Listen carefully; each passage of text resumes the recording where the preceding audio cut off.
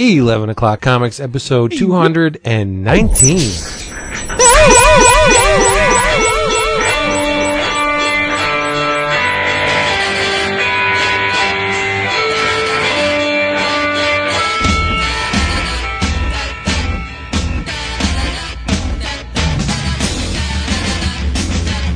This episode, the part of the will be played by Jason Wood.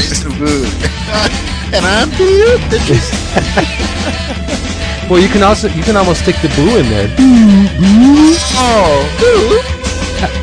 Like bed poop. There you go. The boo. That's, you guys are accepting links right now, right? No.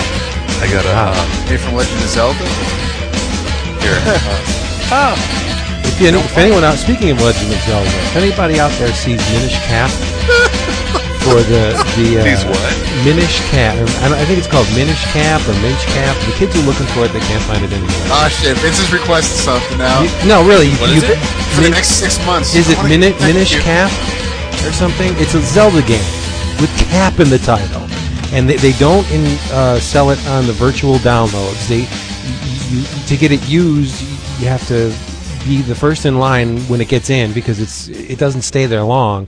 The kids want it. I can't find it. I need to get it. Really? Yes, Minch Dude, Cap. represent. Come on, I got six copies over here. Nice. No, you don't. You lie. I just sent y'all a link to this tattoo I shot this weekend. It is the most badass comic book tattoo.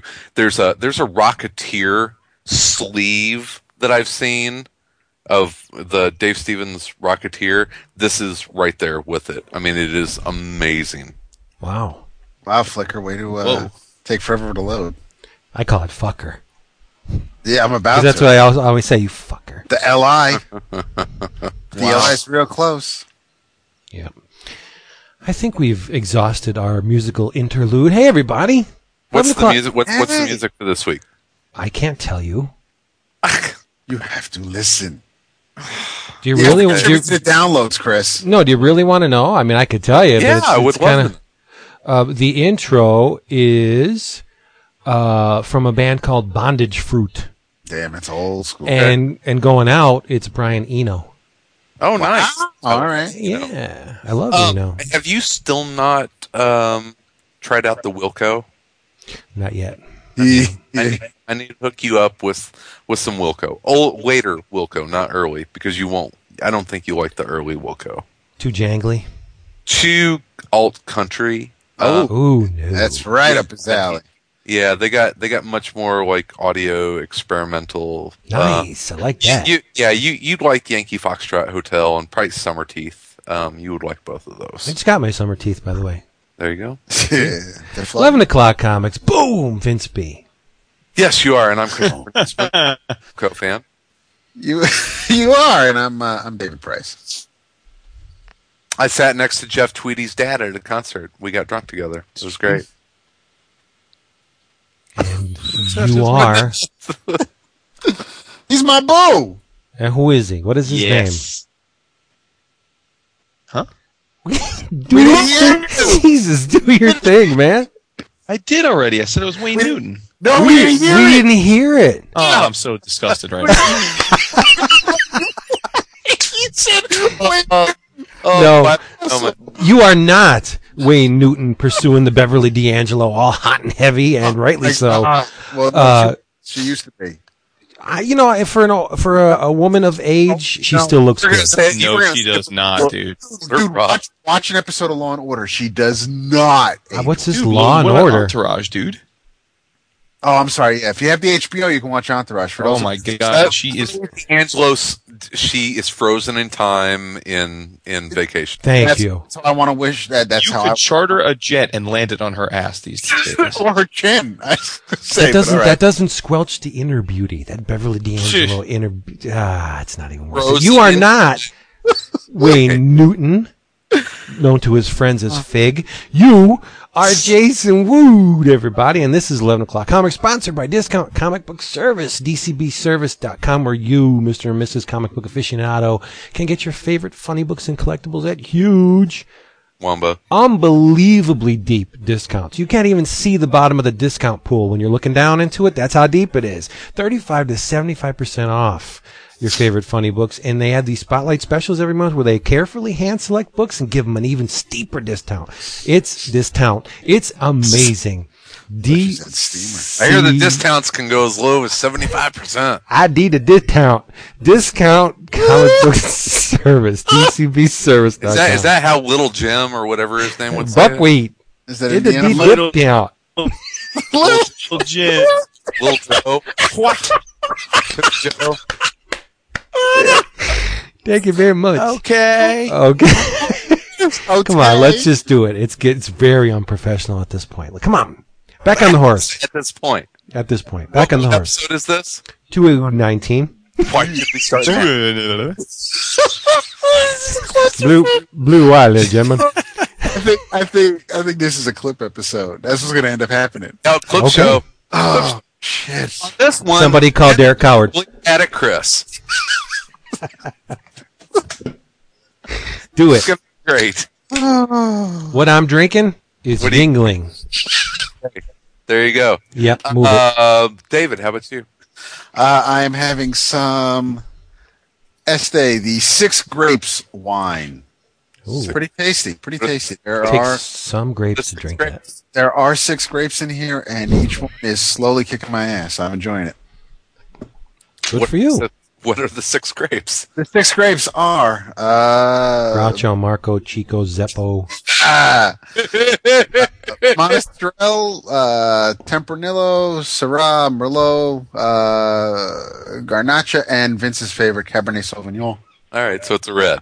Yes, it is a red. Of course, it's a red. It's a red blend. All Yes. right, Mr. Wood. I figure you're drinking like a Singapore Sling or something, inspired from your trip to Vegas. Incorrect, sir. No, what are you drinking? I am drinking the champagne of beers. Really? Drinking a High Life, huh? I am drinking Miller High Life, baby. Really, really like their new cans. The design. Too. That's what I'm drinking. The cans. Yeah. I had a 6-pack. I drank about 10 Miller High Lifes this weekend. Wait a minute. Doesn't that violate your paleo diet? I'm taking the weekends off. The beginning of the end. What? Now you're taking the weekends off. No, seriously. I'm taking every other Thursday. I'm pretty on target during the week. I'm down 25 pounds. That's what I'm going to say. You lost at your you. weight. Doesn't matter now. Go eat like a human being now. No, I'm down 25. I want to lose another 15. Holy shit. Yeah, and then I'll be at like my high school weight. And then, I'm working out 3 times a week with Sal. Plus, Marta and I are playing tennis now. And, I'm doing the softball a couple times a week. So, yeah, staying active on the weekend. I'm just like, I can, have a few beers and still watch what I eat. So, yeah, it was Pride weekend in Chicago. Shut up. Shut up. Right, yeah. And so we were hanging out at Pride Parade this weekend, and I had a few beers. So it was, hey, it's Parade of Acceptance, you fucking. Go ahead, snicker. A parade of acceptance. That's fine. I'm down for that. There were 800,000 people at this parade this weekend. A lot of homos. It was crazy. God. Oh my god! Did you just say that? God. Well, We go back to 1930. It's not, live in the same state as Rick Santorum. It's true. You just said that. I read it. No, I was just kidding. Just like you can, being a homo, right? Hey, God loves the homos. Jesus. He does. No, I was just, I'm kidding. I read a forum post. It wasn't on our forum, but it was a forum post today, and the topic was that whole brouhaha in Penn State, and What somebody about the Sandusky? yeah, and one guy, and that entire state school covering up the right. destruction of children. Yeah. It should be closed. But you'll never see that. I think they should bomb the school. Bomb them. Bomb them. This is going to go really well with what I'm going to talk about. I think they should give the football program the death sentence for about 10 years. At least, right. I agree, because there's a lot of scarred kids. But that's not what we want to talk about. What was I going to say? I don't know. What the hell was the other Marx Brothers name? It was like Flubbo? Groucho, Zeppo, Harpo. Zeppo, Groucho. Gummo, that's the one, Gummo. So it's Chico, Harpo, Groucho, Gummo, and Zeppo, right? Yeah. Was there any more? Yep. We had a cat named Zeppo back in the day. Did you really? Yep. I think they should have one called Flubbo. That's because I like the name. Flubbo. Do we want to talk about some comics? Yeah, but I want to get a bad one out of the way first, real quick. I'm not gonna get into it real deep because let's start out with some shit. No, really, and then we'll work our way up. Yes. I don't want to get too deep into it because honestly, it doesn't deserve it. It is by a master of the craft. I don't think there'll be any denying that he's a master. Came out from IDW. Oh, okay. Have any of you read John Byrne's Trio #1? Yes. Oh. No. I was sad after reading this comic. Really? I mean, you guys know I really like Cold War, which I thought was for like now, for like 2012 John Byrne. I really liked it. So, and Jason, you may think that my dismay with the book stems from the overabundance of narration. I mean, this reads like an old school Marvel comic.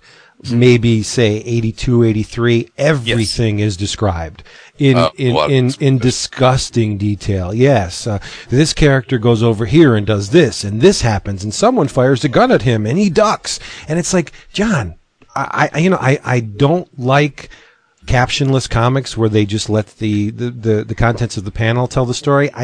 That leaves me a little cold. I like a little bit of nudging by the author, but this is just, it's crazy. It's the balance of the written word and the visual storytelling. Right. Yeah. Exactly. That wasn't the thing that caused me the most discomfort in this book. It was him talking about homos? No, the story's old hat. You have an unknown supergroup of, unknown to the reader anyway. We're introduced to 3 superpowered people named 1, 2, and 3, which I hesitate to call him a journalist. A reporter has nicknamed rock, paper, and scissors in light of their powers. The woman can become real paper thin. And they were defeated every time by a super and Stretch. One guy grows blades on his hands. His hands turns into blades, so he's scissors. And the rock guy he's made of rock. But the thing that bothered me the most about this book is, I don't know whose decision it was to do this, John's or the colorist, Rhonda Pattison. They dropped a textured... Wood is prime tonight. Yeah.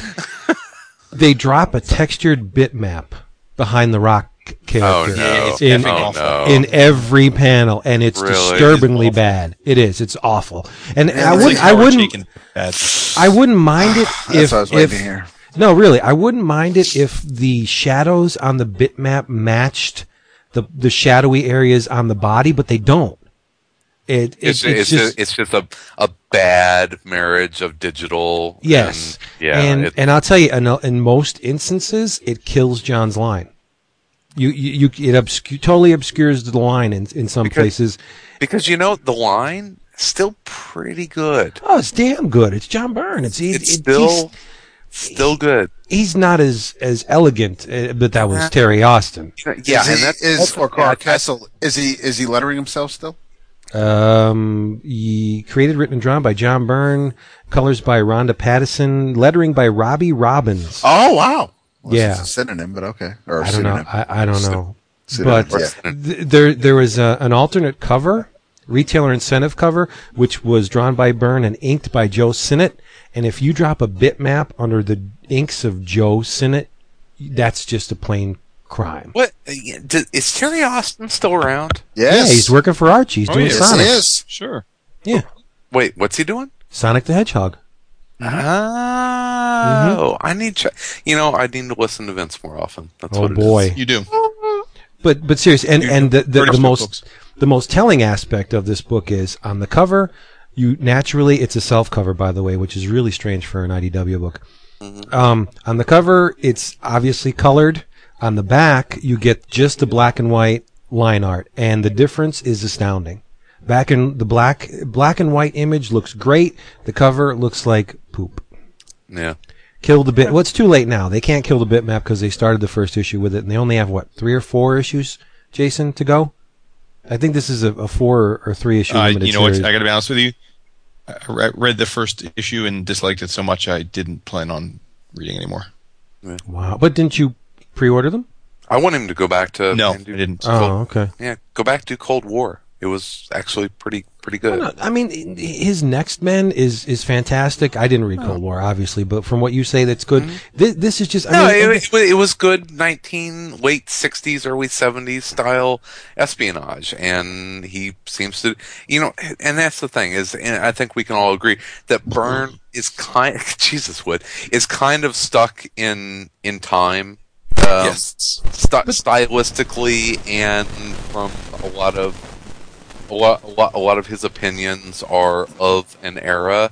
So do an era book. That's fine. Okay to be stuck in that era because that's who he is. He's John Byrne. He revolutionized the comic industry in his time, and now he continues to create good stories. I mean, the story in this book is not all that bad. It's nothing we haven't seen before. We have a sea dweller named Nautilus who surfaces and starts, throwing down on the city. AK also like Namor. I mean, you've read all this before. So, but it's John Byrne, and it's fun, but the production on this is just strange.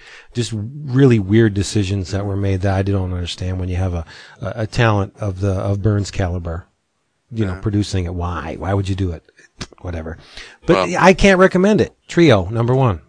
Didn't dig it. But for IDW and production, there's one book that came out this week that I know. Yeah. What was that? I don't have it yet. I don't have it yet. I didn't. I'm. Right. Oh, you ordered the Born Again Artist Edition? I'm going to order it on Friday unless one of you guys want to buy it for me. Well, you can order it now? I mean... Yeah, I believe so. Yeah, I think you can still get it from IDW. Yeah, you can get it from IDW. It's, I think, $125. Yeah, I think so. Yeah. I don't know. See, Dude, it's really Mazzucchelli, Miller, one of the best Daredevil stories of all time. I know, and I already own it in multiple formats. Do I really? Don't own it in this format. No, yeah, that's where I'm going. Honestly, I don't need it in this format. I love it. I love it. And you don't want to look at the original art. No, not really. I see as much of an art junkie as you are. No, it would take someone really special to get me to order one of those artist editions, and David fucking Mazzucchelli. I know, right? It's not big, not enough magnitude. No, Joe Kubert. Mazzucchelli is not enough magnitude. That's what I'm saying. He's one of the greats, but a Kirby or a Kubert. You know a Kirby one's gonna be coming, right? Yeah, well, I my hands are tied on that one. I need to get it. A Kirby Commandy would be great, but Mazzucchelli's like, for my money anyway, I think he's one of like the top 10 all-time greats. Yeah, he is. He's fantastic, but I don't need it. That's the thing. I want it.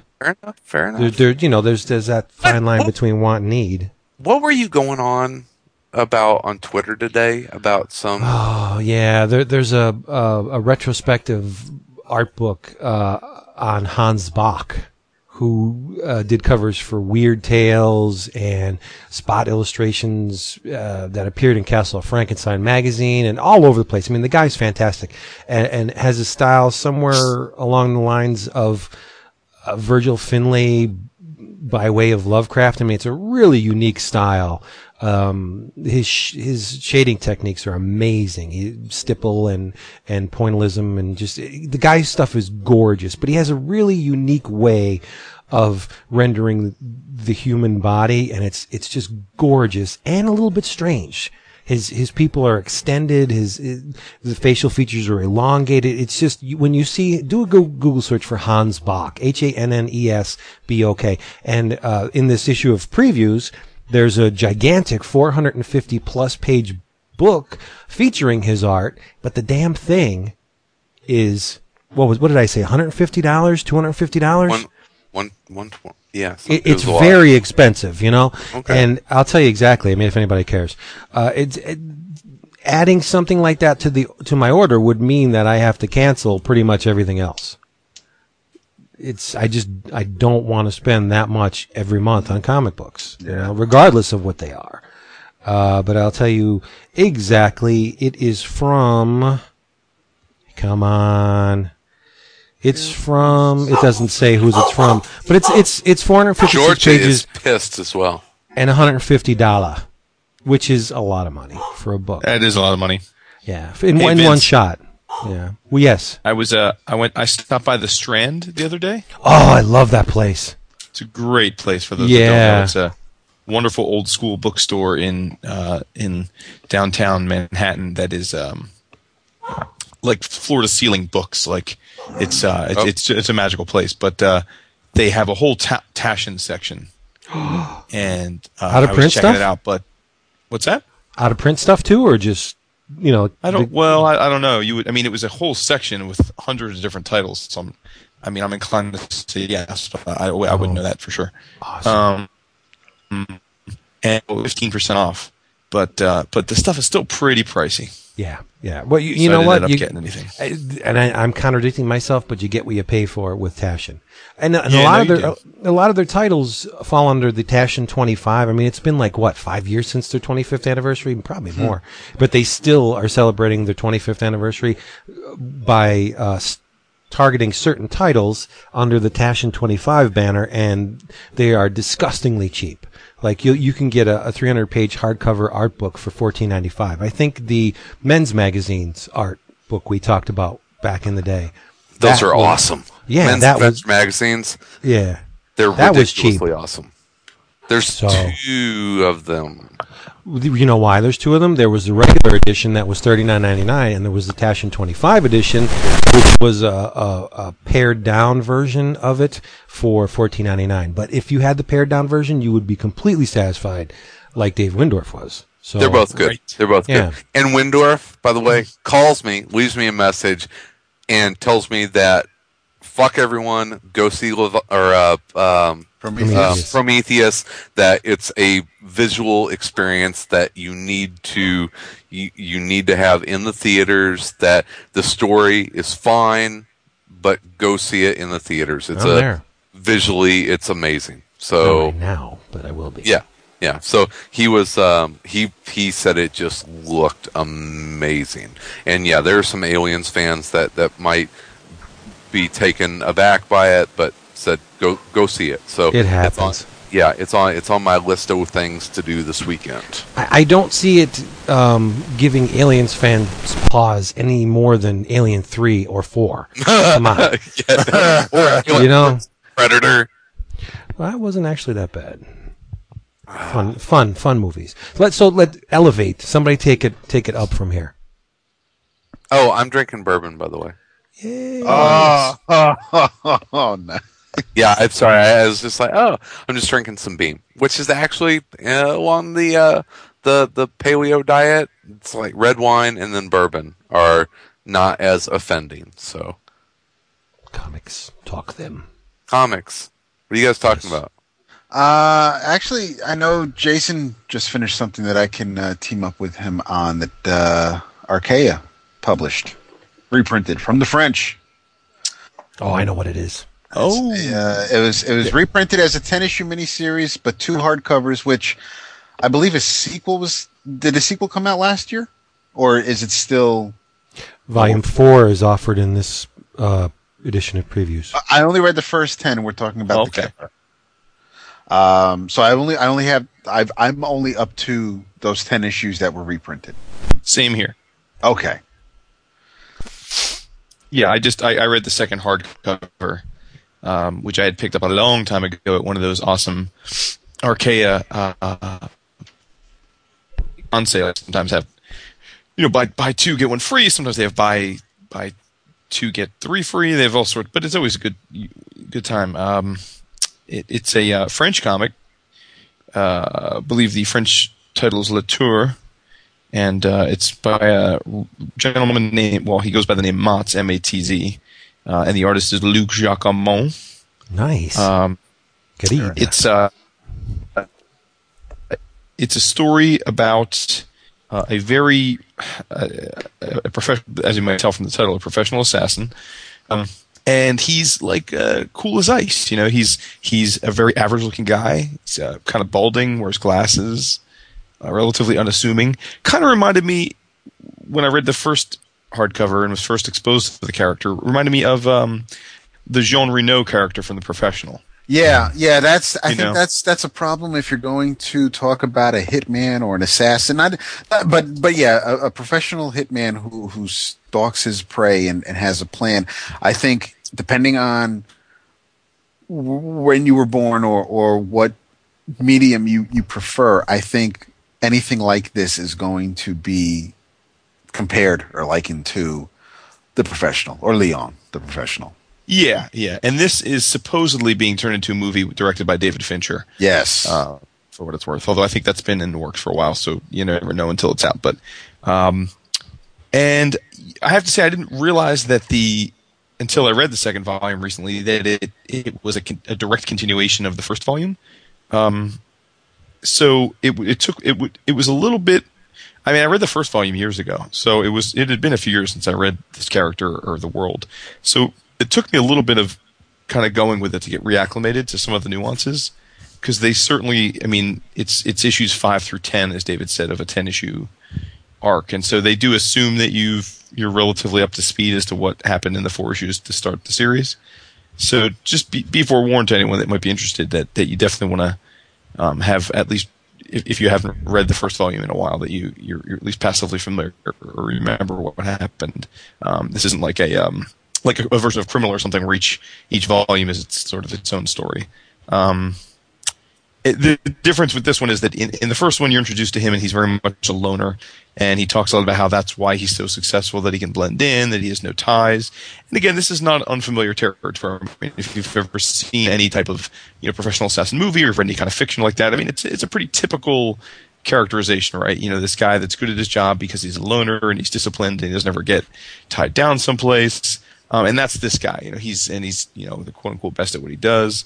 But as is often the case in these stories, he gets pulled a caper that is much more complicated than he expects, and he also starts building some relationships.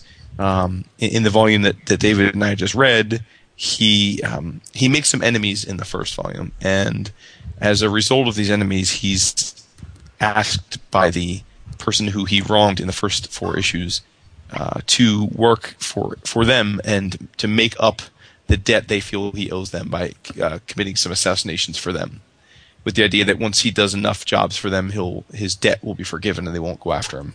And the only caveat to that is that he has to take along as a protege the crime lord's. Is it his son or his nephew? I don't remember. It's the Godfather. He keeps referring to him as his Godfather. Right. So it's some paternal type of relationship, but it's a younger guy who's being groomed to be this cartel's own assassin, but he's not really experienced in it yet. So they want the killer to teach him how to do what he do. I mean, it's the interesting thing is he also then has a woman that he's been sleeping with that he ends up getting quite involved with emotionally, which is a new twist for him. He also becomes friends with a disgraced ex-cop, and this all takes place in France, by the way. So like there's a French cop and all that sort of thing. But I thought it was terrific. I mean, Jacquemont's art is beautiful. It's a little scratchy, but very detailed backgrounds. Great. I think he's very good at expressing action and motion. Very good facial expressions. So, I mean, I think as a cartoonist, Giacomo's definitely got the goods. The book plays a lot with coloring. It's got monochromatic color settings, and different panels use different colors to set the tone. So I think they do a nice job with that. But all in all, I was really impressed with this arc. It's 6 issues versus the first trade is 4 issues, so it's a bit meatier this time out. And I liked it a lot. How about you, David? I really did. I read the first 2 issues when they came out, and then I just let the other 8 kind of sit. When he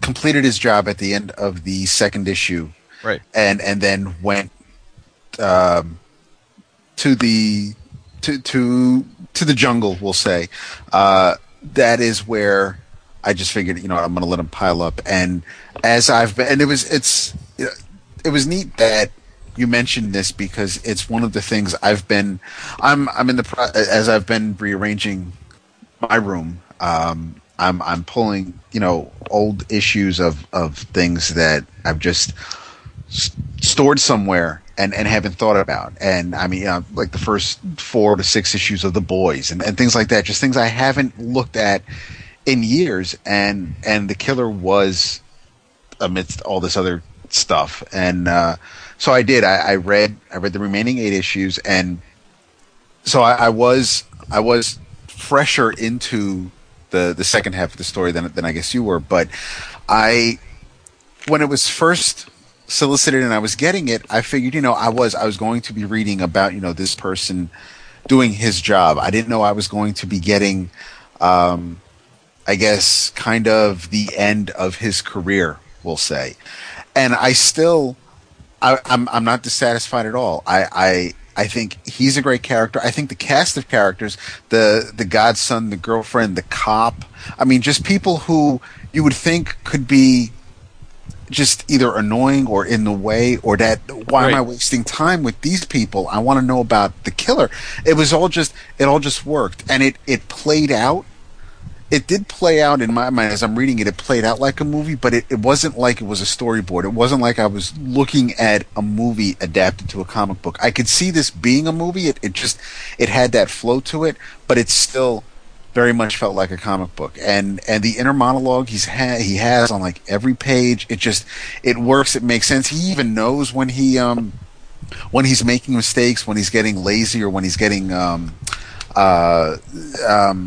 not distracted, but when he's not like when he goes on the ski lift and he's like, this is really a bad idea. You don't want to be seen with your target because people might remember. And you might want to look for that guy because he was always hanging out with him. And he realizes he's being sloppy, and he still has to rectify it and fix things. And it's not a handbook, but you realize that he's not infallible, and he's actually human. He cares about people, and he is betrayed. That kind of bummed me out. I'm like, wow. And the fact that he couldn't even really get revenge on the person who betrayed him.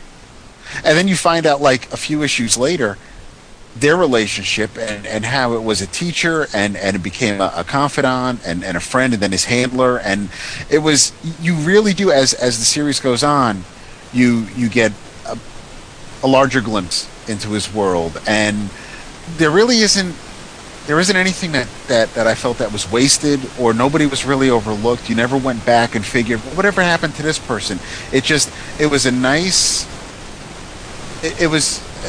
say it was a complete story. I really had no problems with it at all. Yep, and you know what, I think you're right with the characters, because each one is fully rendered. I talk about certain books that you don't read all the time, like Invincible. I only read Invincible once every 8 to 12 months when I get one of those new oversized companions. Right.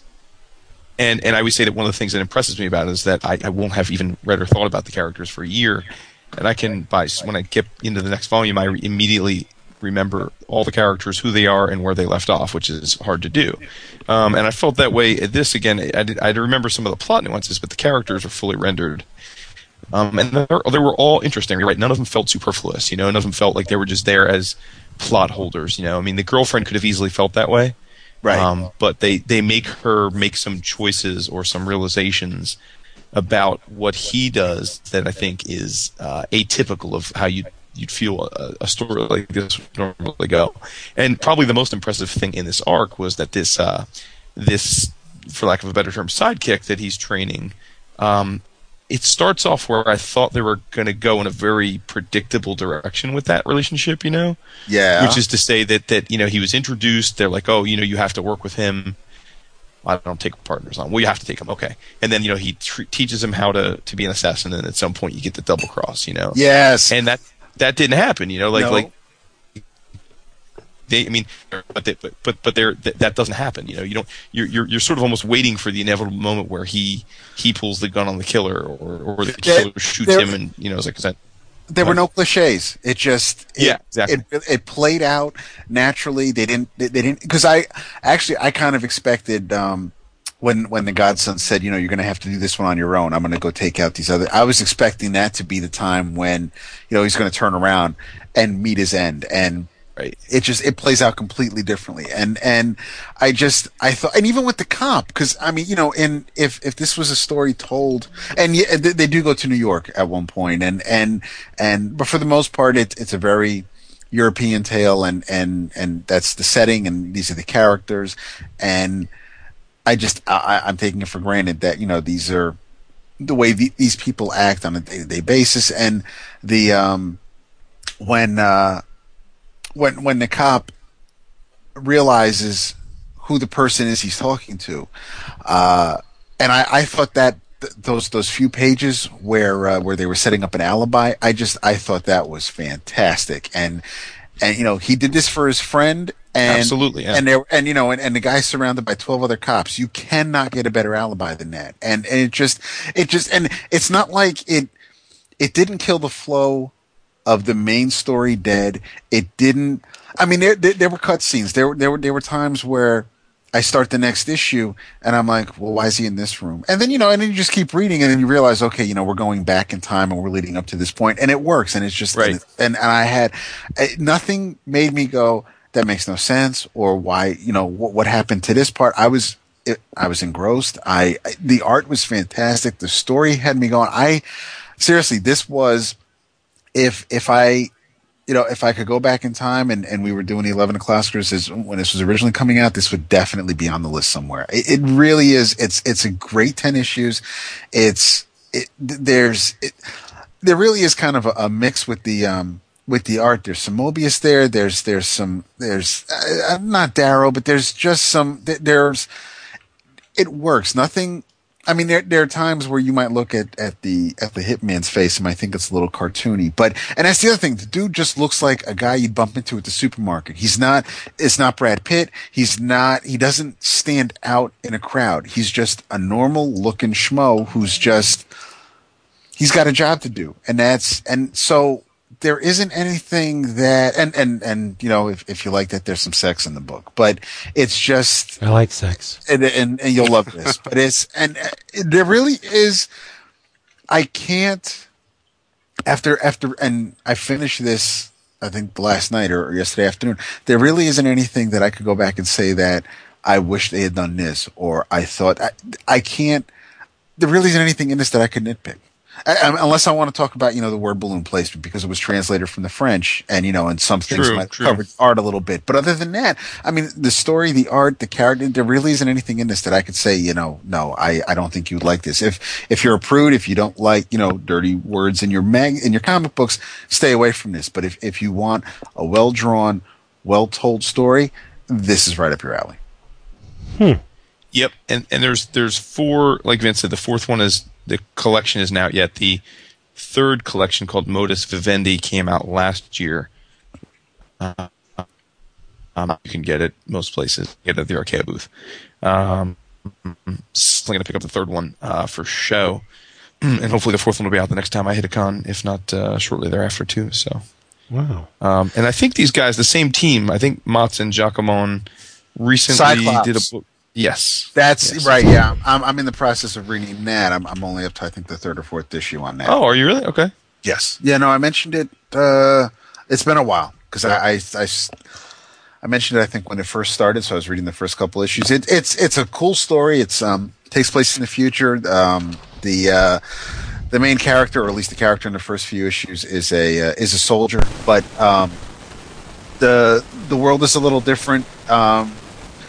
It's all about earning money and being sponsored and things like that. It's a little bit of a different take. It's completely different than The Killer, but visually it's the same.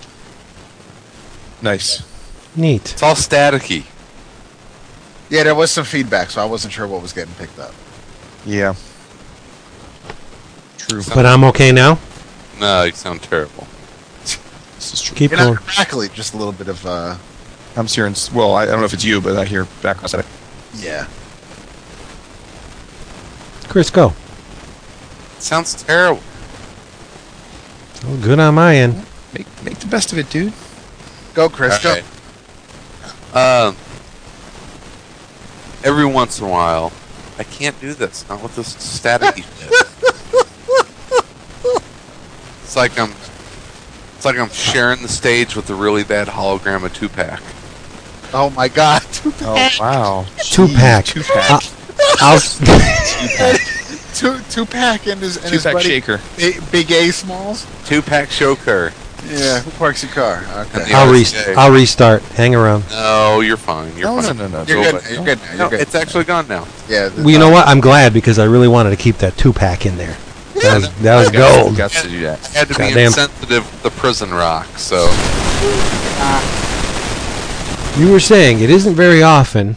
It is not very often that a book jumps off the shelf and grabs me by the ears and shakes me to the ground and says, read me, read me, read me again. That is and a then, damn wow. it, read me again. Wow, that sounds like one of my dreams, but it's not about a book. But yeah, go ahead. But see, it's a read. You know, it's I needed it. I needed this book so bad. Yeah, every once in a while there's a book that comes out and you're just like, fuck yes. And I got that last week. I went to Challengers for an art opening. They had Rebecca Isaacs, who is just a fantastically nice person and a very. I wish I'd have known that, dude.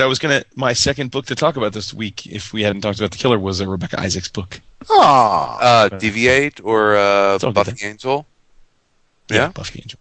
But yeah, she's very, very talented. And there's if you're in the Chicago area, go to Challengers. There's a fantastic exhibit of her art there, and actually very reasonable prices on them.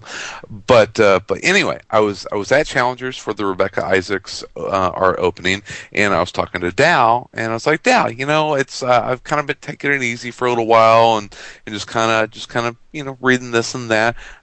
Anything coming out that you know I should check out? And he's like, yes, you need to read Danger Club. It's like, okay, what's Danger Club? He's like, just came out from Image, and it is, as Dow described it, the Teen Titans meets Lord of the Flies. And I was like, that sounds awesome. And so I picked up the first two issues, and it is Teen Titans meets Lord of the Flies. Will you two hush?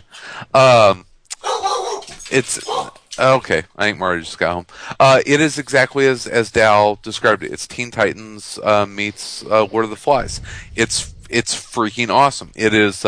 It's set in a kind of future dystopian like world where all of the heroes have supposedly gone into space to fight an oncoming you know, apocalyptic force, that an alien invasion or something of the like, and they all went into space and they didn't come back, and all that's left is the sidekicks, and so they are kind of left, as you would imagine, to kind of rebuild and form the new superhero status quo. Well, that's where kind of the Lord of the Flies aspect comes in, and things don't go very smoothly, and all of us, you're kind of thrown into this world where things are not going very well, and some of the sidekicks have banded together. Some of them have started to kind of grab hold of the vacuum of power that's there. It's awesome. It's kind of a on the seat of your pants kind of book where you're looking at these characters that are all kind of ciphers of other well-known characters, and that's kind of, for me, the double-edged sword of the book, is that there are characters that are so obviously based on other characters that you know. Like the main character of the book is Kid Vigilante, and he's obviously Robin, and there is a younger version of Nick Fury in the book. It's so it's taken a lot of the characters that you're very familiar with, and kind of throwing versions of them into this world, and it's kind of like a Veach's Brat Pack, but that is not the feel or the vibe of this.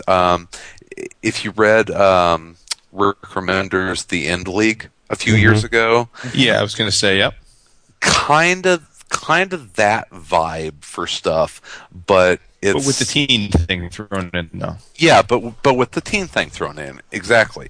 And it, it's so good. Limited series or ongoing? As far as I know, it's an ongoing. It has a very image feel to it. It reminds me kind of like in tone, kind of like Dynamo 5 a little bit. Yeah, it's right. Eric Jones is the artist, and it's got I don't know if he works digitally, but I suspect he does, because it's got sort of a painterly quality to it, almost like a screen capture of cartoons, but not in a that. Not to take away from it, in all of the good ways. Exactly. Like you're almost looking like cell animation, but it's not at the expense of the dynamic. Very good visual storytelling. Knows the medium, but yeah, absolutely, it's a very modern aesthetic to the art.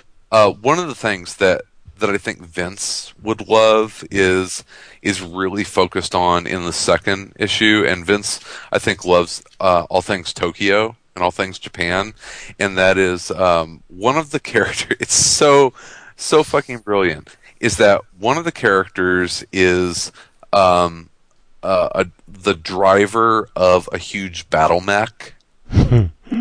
Okay, but this is where it's really cool. It's kind of like who's the Legion of Superheroes character that can shrink? Shrinking Violet. No. Slippa-Dippa? No. But he's actually a giant on his world. Oh, Colossal Boy. Colossal Boy. Okay, so this character in and I'm trying to Yoshimi is the pilot of a huge battle mech in Micro Tokyo. Yeah. So in the second, you're right. It's funny you say that, Chris. I thought of that as well. That scene where she battles the two dudes. Yeah. The mechs, I thought, Vince would love this. It's awesome. She is back in Micro Tokyo battling these huge mechs, and they're basically lumbering over the city. And then she has to leave Micro Tokyo and leave the force field, the protective bubble of Micro Tokyo, to rejoin her teammates in the Danger Club. And so the huge battle mech that she pilots is human-sized. So it's like Tokyo Bottle City of Candor type thing. Yeah, exactly. Yeah. Exactly. And so it's really cool to see her kind of go, from this one world where she's, a normal person driving a huge freaking battle mech, and then emerging from that where the battle mech is kind of super powered, very strong and that kind of stuff, but it's human sized. And so she's very tiny, but she has a jetpack. And so it's kind of like the Wasp and, like Red Tornado or whoever, whatever. It's a battle mech. Very cool. The whole story is that, once again, all of the adult superheroes have left and they're gone, and these kids are faced with A, trying to find out what happened to them, B, trying to find out what may still be coming to destroy the Earth, and C, trying to reestablish the hierarchy of the superpower, kind of like the power classes, and redefining who is your friends, who are your enemies, because people that they were allies with are now kind of trying to take over the planet, and people that they were enemies with have decided, out of the sake of survival, to team up with the Danger Club, which is basically the Teen Titans.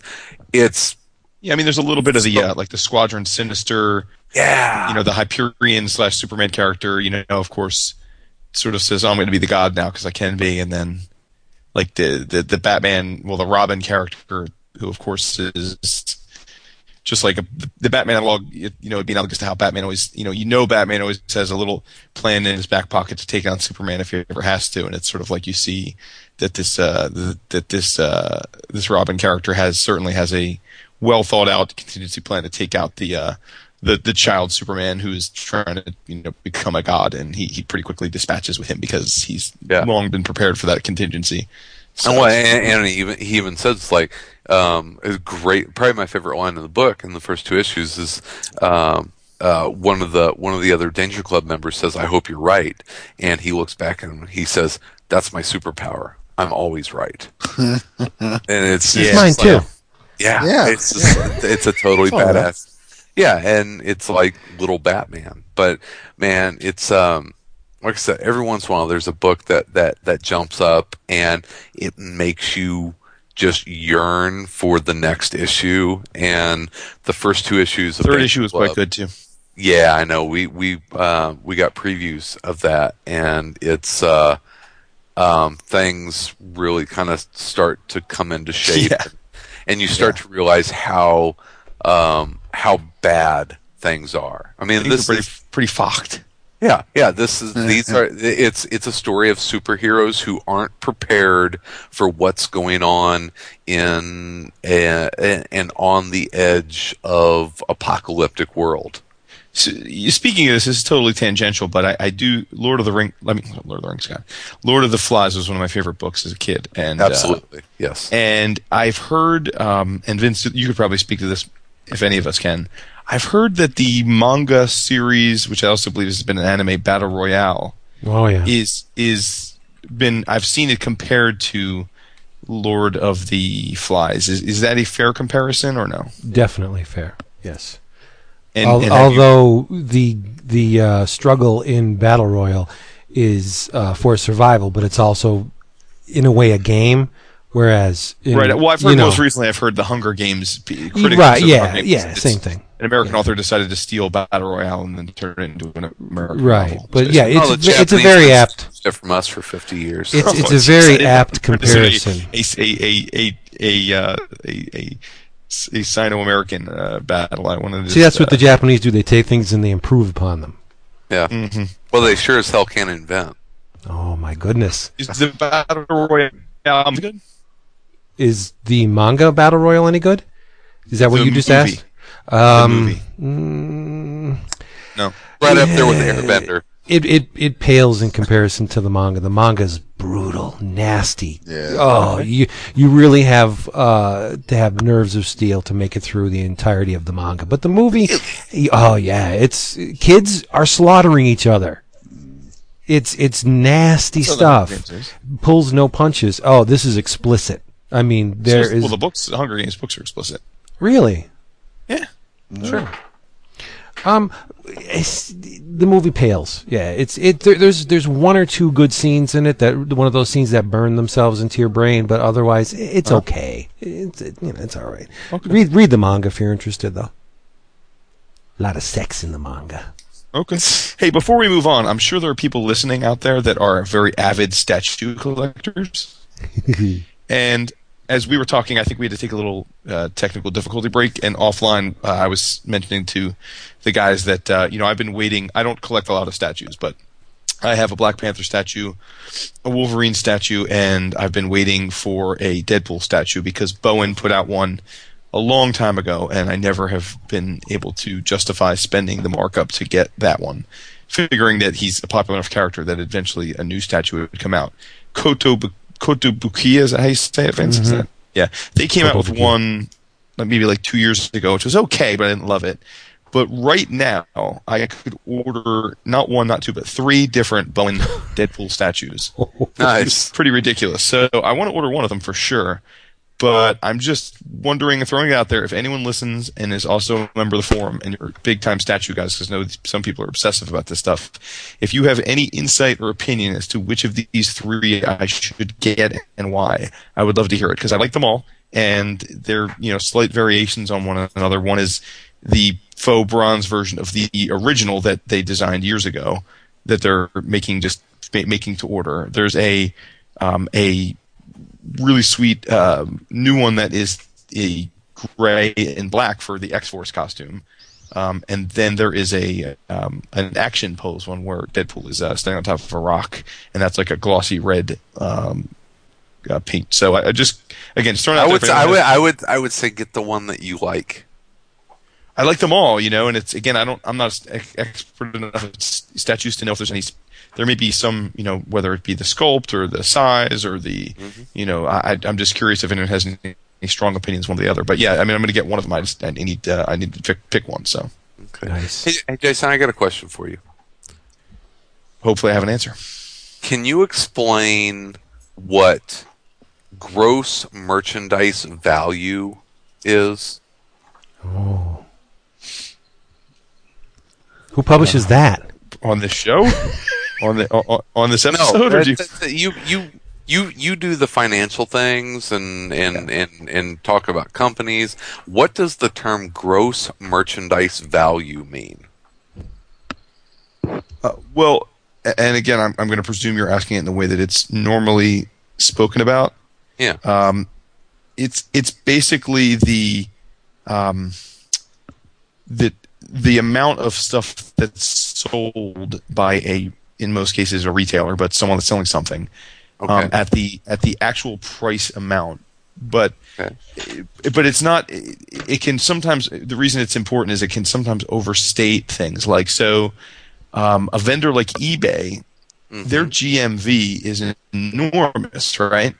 But that's not really their business, right? They're just collecting a toll on those transactions. So let's say I don't know eBay's run rate these days, but let's say they do $10 billion a quarter, or $10. Sure. But that $10 billion is the stuff that's being transacted on eBay. But as you know, they're only getting a small percentage of that. Mm-hmm. So it would be unfair for them to say, "Oh, we have $10 billion in revenue." They sell $10 billion worth of stuff for other people. So that number is actually being. That is the transaction amount that's going across the exactly there. Right. Wow, that's okay. The reason I ask is because Comixology kind of revealed at the Digital Comics, or where was this? The investment conference. They revealed that they are projecting to earn $70 million in gross merchandise value. Yeah, for this year. Sure, that's impressive. Yeah, that's really impressive. Isn't that cool? Yeah. I just didn't know what gross merchandise value. So basically what they're saying is that through Comixology, there's going to be $70 million in transactions. Absolutely, you're right. That means that if you buy a $3.99 digital comic, that's $3.99 added to that GMV. Now, obviously, Comixology is a toll taker, so they're just getting a small piece of that. Sure, when Diamond reports their sales, that's a GMV number. That's that's how much they sell of comics. But obviously, they only capture like 15% of that. And creators are collecting a toll, and publishers are collecting a toll. It all gets cut up. What I think is interesting about this is that they're saying $70 million in merchandise value and 77 million total downloads. That tells me that a lot of the free comic downloads are being taken advantage of, and obviously a lot of the 99-cent sales and that kind of stuff. So that's pretty sweet, and that's up over their 2011. So just in a year, they've gone from $19 million to $70 million in gross merchandise value. That's terrific. Yeah, that's good stuff. So there's your digital comics update. I want to talk about another acronym. Oh. What? Well, we thought it was we thought it was an acronym, and it still may be an acronym because we don't really know what it means, but it's also someone's nickname. No, it's the nickname of a character named Dr. Robert Joseph Johnson, a dude who goes by the name of Razzle. That's what I want to talk about. Razzle. Long time no hear. Yes. Razzle. I finally got around to reading all 14 issues of Razzle. Is the third big trade out? Jeff Smith does the big oversized trades. Yeah, and now he's doing compilations of the big trades as pocketbooks, so you can get Razzle in a lot of different flavors. I want the big sweet ass. Yeah, I think the third one's out. Is it really? I think so. I believe that so. Makes but me happy. You should get it. Have you read up until the third trade, or you're reading them in the big trades? I'm reading them in the big trades. All right. Yeah. So I won't spoil for you, but we originally talked about this, I think, way back in episode 53 or 54. So for a brief update, this is the story in a nutshell. With no spoilers. With no spoilers. Dr. Robert Joseph Johnson, a man also known as Razzle. Again, we don't know why, but I'm sure we'll know in the next issue, which is the last. 15 is the last issue. He's a dimension-hopping art thief who employs a device he created called the T-suit that uses thermodynamic energy to bend space around him, granting him access to a pan-dimensional corridor called, what? The Drift. Yes.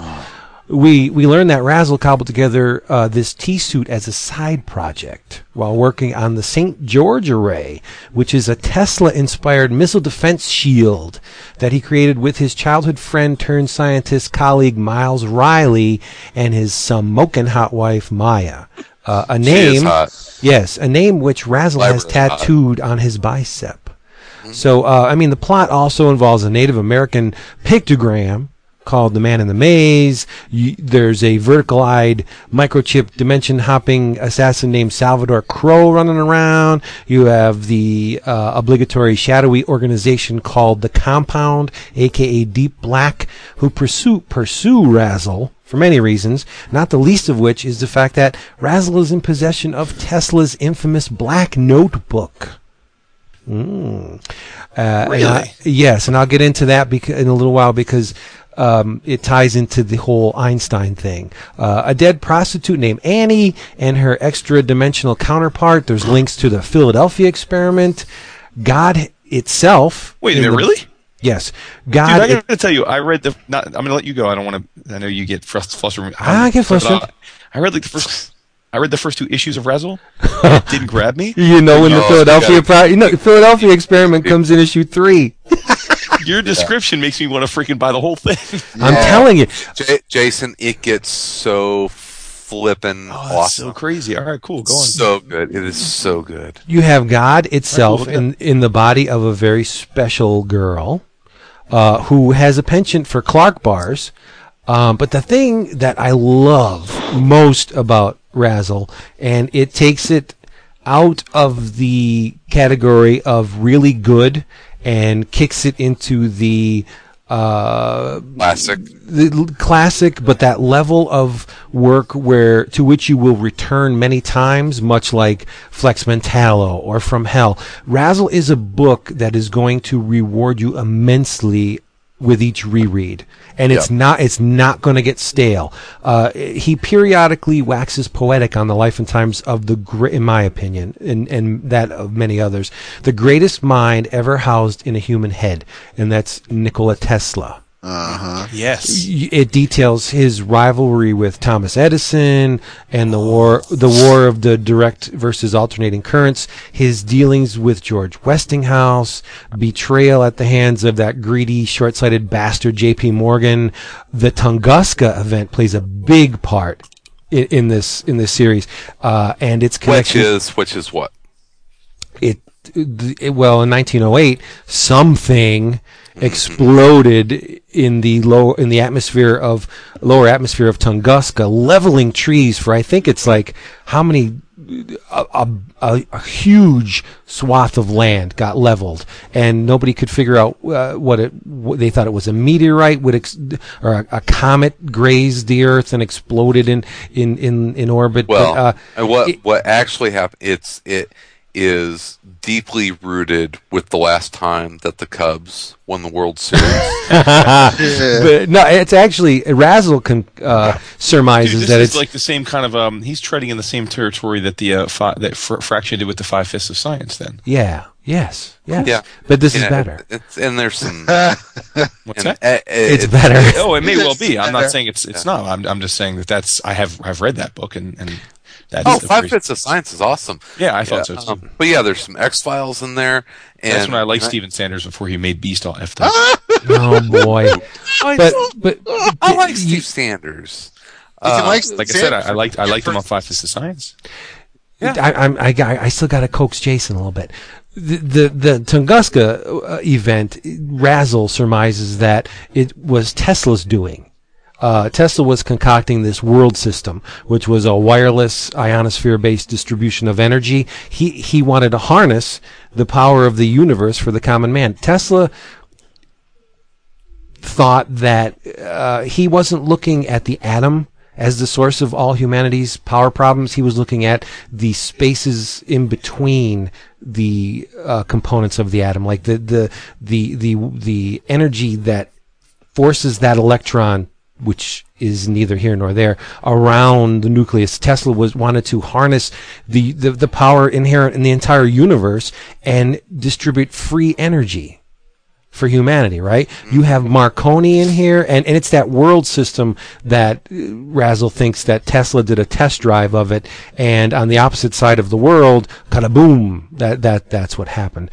So you have Marconi, Einstein, HAARP plays a part in this, and a whole lot more, but Tesla, when you inject Tesla into a book, you automatically garner my attention, and because his tale is one of profound sadness. The dude was betrayed by everybody that got close to him, went into isolation, and the reason why Smith assumes that Tesla went into isolation was because towards the end of his life, Tesla had a penchant for. He had a gift of gab for talking about his experiments. Anyone within earshot, he would regale them with the life and times of his experiments and himself. And this is what I did. This is what happens. Look at this. He did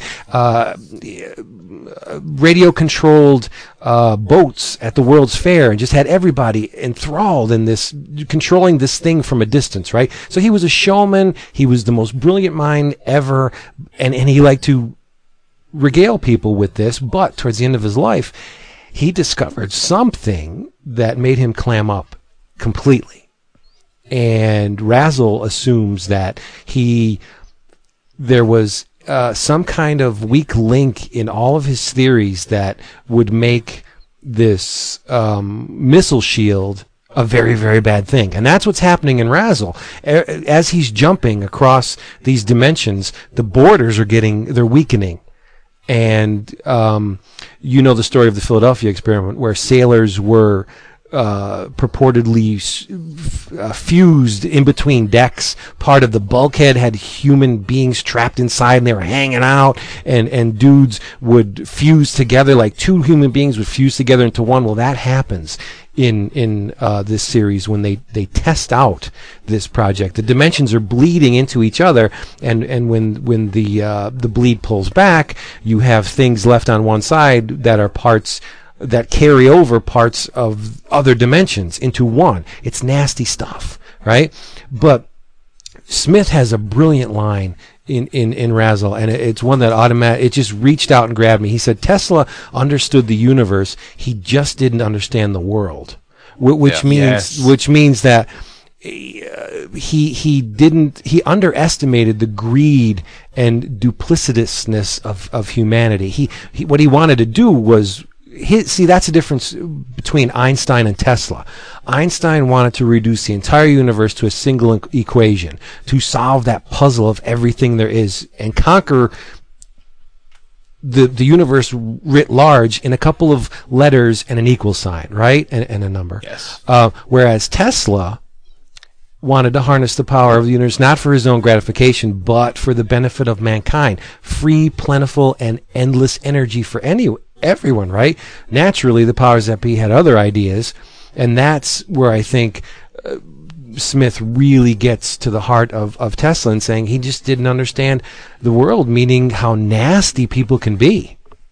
And I mean, J.P. Morgan backstabbed him, even Westinghouse, who he partnered with for a long time, he backstabbed him, and the guy was talking to pigeons in a hotel room towards the end of his life, and they found him dead. Yeah, he died. In quotes. No joke when he died, yeah. Yeah, in quotes, they found him dead. He was scrubbed. He was removed. But, I got to realize the irony in the following statement, but with the single exception of the little God girl, I'm so glad that Smith refrained from crossing that line into the realm of the paranormal with Razzle. I mean, he could easily have muddied the waters with pseudoscience or thrown a couple extraterrestrials in for good measure, but to his credit, this narrative is propelled by nothing more than Tesla's astounding achievements, which springboard Razzle's story. I mean, the things that Razzle... How in the hell has nobody told me this before? Oh man, is it good! This is will be looked back on as one of the, I think one of the great books of this era. I mean, and that sounds incredibly hyperbolic, but it does, but it's not. It's not. Razzle's fucking awesome. And you know what? It's even more astounding. It's coming. It arrived on the coattails of a landmark work. Yeah. With Bone, right? Smith. That's the problem, is that I think a lot of people that love Bone and are huge Jeff Smith fans jumped into this, and it's kind of like being, and for some reason he and Terry Moore are kind of, I think, thematically joined at the hip. I think a lot of people look at Strangers in Paradise and then jumped to Echo and are like, what is this? Yeah, it's a much different way. It's way more mature than Bone. I mean, there's nudity in it, and yeah, it's not Bone. It's no. But see, and this is what I was getting at. Landmark work in Bone, widely accepted as a classic of sequential storytelling. I think Razzle puts it to shame.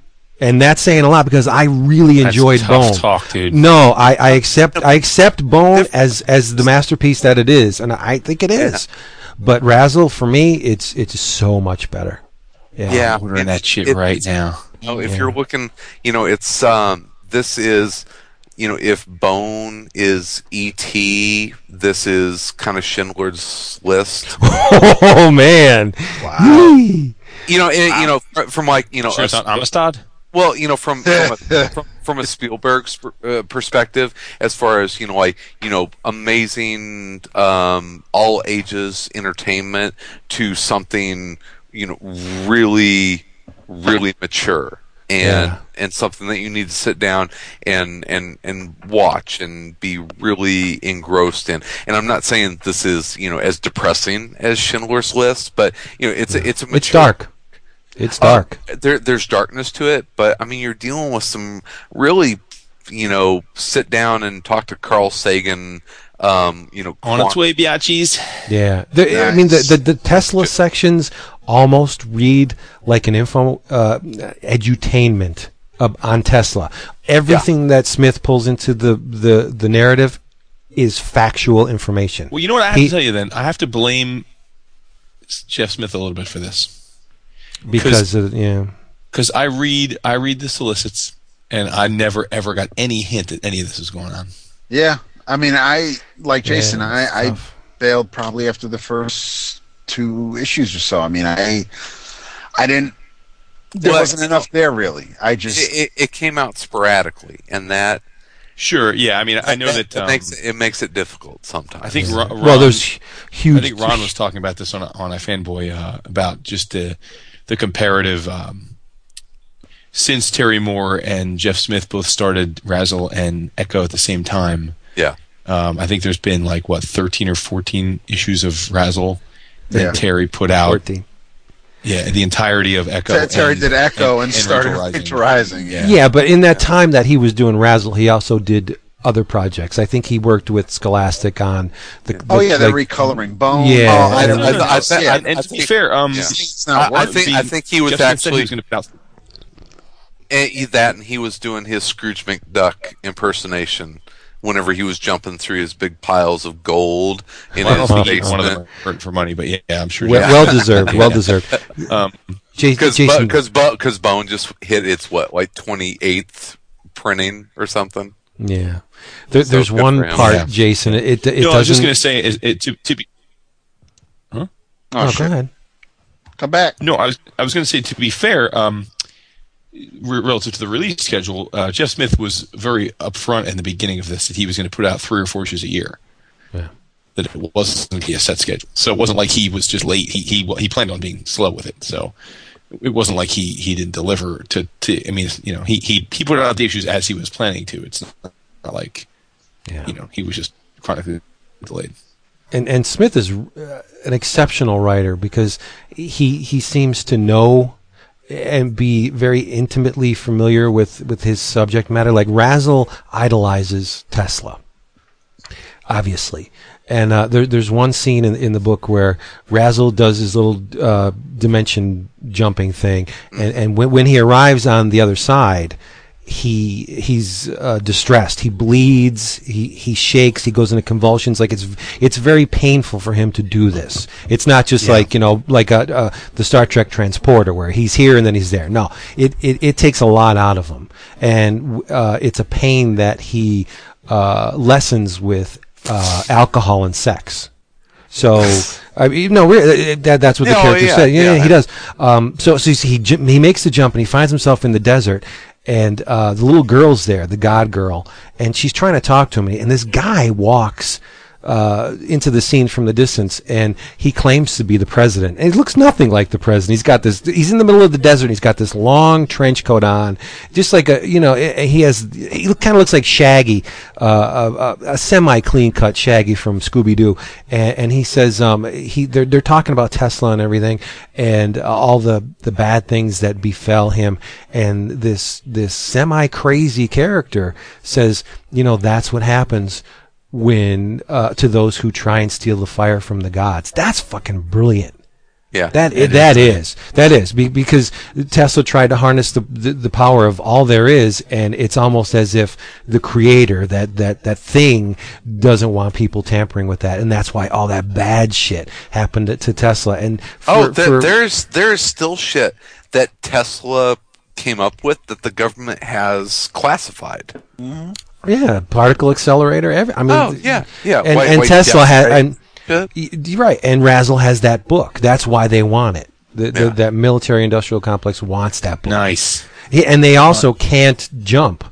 They can jump to follow Razzle, but they can't initiate the jump into another dimension unless Razzle does it. Like he's the beacon to which they hone in.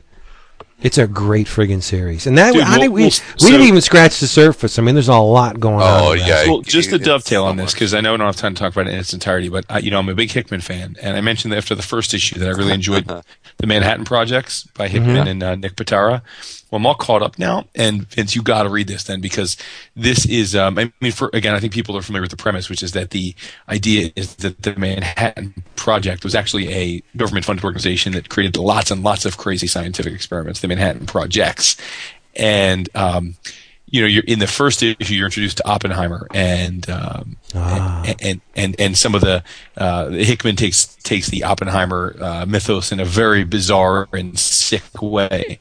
But over the course of the next few issues, you come to realize that every one of the scientists that were key members of the Manhattan Project are like just batshit crazy in their own ways. Like, I mean, Fermi is actually an alien. Einstein is basically criminally insane and in a padded locker, except when they need him to consult on something. Nice. You've got von Braun, who has a robotic arm. It's really cool. Like, each one of the guys is like totally wackadoo. Feynman, who, I know I talked about Feynman, the autobiographical comic last year and how much I enjoyed that. Feynman is like, and he was well known to be a womanizer in real life and stuff. That's the thing I love about what Hickman's doing. He's taking the quirks of these guys that were known about themselves in real life, and he's using them to, like, Fermi was this really strange guy and very antisocial, so it makes sense that he would make an alien, right? What was his name? Mm-hmm. What was his name? Fermi? Oh, what the Fermi Labs? Yes. Yeah. Ah, okay. Interesting. Yeah. And which so are just outside of Chicago. Yeah, so he takes each of these guys, and like Feynman in his book is this like unbelievable megalomaniacal guy who just like bangs women, and then he stares at himself in the mirror and does affirmations for like an hour before he can see anybody. It's just awesome and twisted, and like could only be written by someone that clearly appreciates these guys and have read about their real lives. And then there's just this mad science that goes, the undercurrent again of the stuff that we knew that they were interested in, but what if they'd actually created it and then the U.S. government kept it instead of, it being theory. It's off to a really hot start. And again, it's in the same, it's the same of what if these quote unquote mad scientists were far more practical in nature than theoretical, which is pretty cool. So, Hickman loves that stuff. He does. Yeah. And what sucks, the Manhattan Project's trade was offered last month, and I didn't order the damn thing because I didn't hear anything about it. Now issue 7's in this preview, so now I got to scramble and get that friggin' trade. It's to deviate. I think the trade is in this. It's in this one too.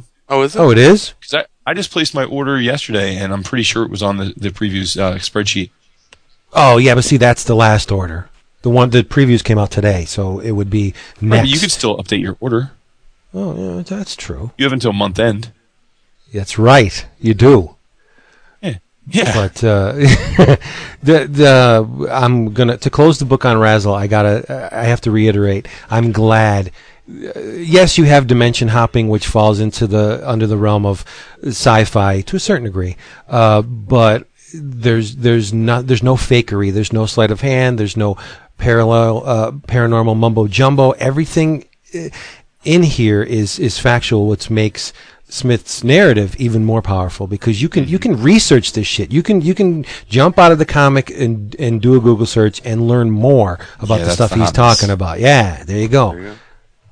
So to deviate from that and bring it around to the Forum and Manhattan Project, I'm next 2 weeks from now, I'm going to be doing a class at University of Chicago on taking a photography class where we're going to be going around the campus, and one of the spots that I want to make sure and hit is a sculpture of Henry Moore's that was commissioned for the Manhattan Project.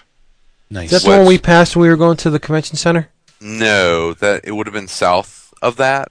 It's University of Chicago is down by McCormick, but it's actually south quite a bit. It's about 57th Street. But there's a sculpture just kind of in the middle of the campus of University of Chicago, of Henry Moore's, that is on top of where the where like the first nuclear reaction took place. Ooh. And and so I'm looking forward to going and taking some photos of that reaction, and or of the wouldn't that be cool if you could take pictures of the reaction of the monument, which is his interpretation of the reaction. But to bring it back to the forum, which David is where? Forum.bullpenbulletinspodcast.com or 11o'clockcomics.com. Booyah! And 2 ways to get there. You can go to the monkeys room, and there's an awesome photo a day sticky thread. And since I've been taking a lot of photos lately, I've been hanging out there, and there's some really cool stuff in there from forumites that are posting pictures that they've been taking. Tip of the damn hat to Leaf Insect Man. Good Absolutely. Old Dan. Dan's he rocks that thread. His username always evokes T-Rex for me. I don't know why. Every time I hear Leaf Insect Man Dan, it sounds like a lyric from a T-Rex song. You want to? I'll tell you what. He and Pat Loika are they are testaments to the idea that I think every Filipino person is really, really nice. It seems like it's true. It's true and talented. Yeah, and they're both pretty good behind the shutter. I'm catching up to them. They inspire me. I have more stuff, but we can save it for later. Can I just say, since we're talking about forumites right now, how livid and jealous, seething I am with Chris Campbell, our boy. He procured a Jim Rugg commission that was donated to the Heroes Con art auction. Wow. And it is a mock-up Avengers comic book cover of the Black Avengers. And it's got Black Panther, Photon, I'm trying to think who else is on there. Luke Cage, and the Falcon, and then Black Widow, which is kind of funny. But it's beautiful, and Chris won it. So, yeah. Did Rugg draw it in ballpoint pen? Bastard. No, it looks pretty finished. It's ridiculous. I'm still pissed at him for not being at Cake. Well, he was hanging on my crib, dude. He was creating. So did any of you guys check out the Bart King stuff I was chatting about? Did not yet. You need to. Not as yet, no. You're talking about Gary, right? No. Gary is different. That is by Trayvon or what was his name? Tyrell. Sorry. Tyrell. Why don't you have your name on the front of your book? Tyrell Cannon. But no, Bart King is the guy that I think you'll dig, Vince. Green River Killer. No, Bart King did other stuff. Tyrell Cannon did the Green River Killer, which is Gary, which is really good. Gotcha. I have the show notes. I just haven't gotten around to perusing the stuff because... Go check out the Bart King stuff. What I did, I will. What I did was I lapsed into a Woodian Regina pile. Regine. It's not Regine. Where is this? It's Regina. It's Regina. And it rhymes with vagina. Regina. Whatever happened to our guy who created the Regina pile? I don't know. I say he either posts on this episode thread or we stop using that term. I think. No, but I'd like to know. We'll never stop using it. He is. He hangs out on Facebook. Not the Facebook. The Facebook. I hate the Facebook. I hate the Facebook. The Facebook that sucks. It is. Ted. I don't disagree with you, but that's. But anyway, hang out. I did deep Regina pile diving this weekend. In addition to the 14 issues of Razzle, I read 10 issues of Savage Dragon, which we'll get to, and I read a bazillion. I'd like to. I read a bazillion issues of The Darkness, and I got to blame myself. I said Phil Hester's Darkness falls so far below the radar, it's disgusting. Well, I'm one of the reasons why. Chris was talking about it at nauseum. Well, I let them stack up. I let them stack up. I had like at least 30 issues. I do listen to you, but Vince never listens to Chris. Phil Hester. No, Phil Hester's Darkness is really fucking awesome. You should. Well, I bought it. Did I not? I just didn't get around to reading it. But yeah, Phil Hester did an incredible job on The Darkness. For some reason, I was missing issue 99, so I haven't read the penultimate and his final issue, which was issue 100. David Hines writing it now, which was Strange Embrace. He's great. David Hines is awesome, but he has a hell of an act to follow in Phil Hester. That's all I'm going to say. So good. Yeah, since you brought up Darkness. Yeah, I read a 3-issue miniseries that came out a while ago, starring The Darkness and Darkness Pitt again, and starring Pitt, and so I finally finished it. It took that long. It probably took as long. It took as long to finish it as it does for Del Keown to get out a couple issues. But the thing is, snap. It's so much anger, so much what hate. Are you talking about? Why is it? All right. Anyway, what? No Image United joke? There's that? always an Image. I'm looking at my DCBS account and wondering when it's official that they should just cancel those. I think Cameron Christina. Cameron Christina, if you're listening, could we think about maybe just canceling those issues for all of us and giving us the credit? Because they finally canceled Jack Staff. Pre-order it. We had it's a must. We had 3 issues of Jack Staff. Must be canceled. 3 issues of Jack Staff in the queue that you know damn well with the arrival of Mudman are never going to get published. Well, I didn't have those in my queue, but they finally gave us credit for. I think it was 7, 8, and 9. It is, but he's never going to go back to that. Well, at least not as long as Mudman's selling. So Paul Grit another couple of months then. Own Field. Yeah, Paul Grist is great. Paul Grist is awesome. Yes. Go ahead, David. We're sorry for derailing you. Don't worry about it. It's all good. Go up in there. It's even worse with the static. It just goes on forever. This was really, aside from Artifacts, the new Transformers, the 13-issue miniseries that goes on forever. Aside from that, I've never really had much. So hateful. I'm just filled with hate. That's all I've been talking about this episode. I don't have any real familiarity with Jackie or The Darkness, and sadly, Artifacts and this 3-issue miniseries are really the only times I've read anything with this character, and I'm not looking to be sold on it. I just want to know why. I know it's a spin-off of Witchblade and that type of and that there's a connection there, but what is it about? Is it The Darkness? Is it Jackie? Is it both? What draws you to the? I mean, obviously Phil Hester's writing it, was writing it, so there's good stuff to be found there. But I'm not sure what the attraction is with The Darkness, just judging by what I've read. I think the attraction to Jackie Estacado is the same thing that attracts people to Wolverine. He's a gangster. No, he's a complete. Well, he's not a complete. He is a dyed-in-the-wool son of a bitch. He's a bastard, but there's always that little glimmer of goodness. Like he just doesn't go out and slaughter people just for the hell of slaughtering people. Right. The dude had a rough life. He was wronged by a lot of people, fell into organized crime, and The Darkness chose him to be the bearer. And what was bad became worse. Because it's the darkness, it's not the rainbow, right? Right. So it just dragged him down even further. Chris, help me out here. He was shortchanged in a lot of things, but I think when you peel away all that darkness, ultimately there's that little tiny glimmer of goodness in Jackie. He's not without some kind of redemption. Oh no, he's an anti-hero. He's not always going to do the good thing, but he's going to do the right thing.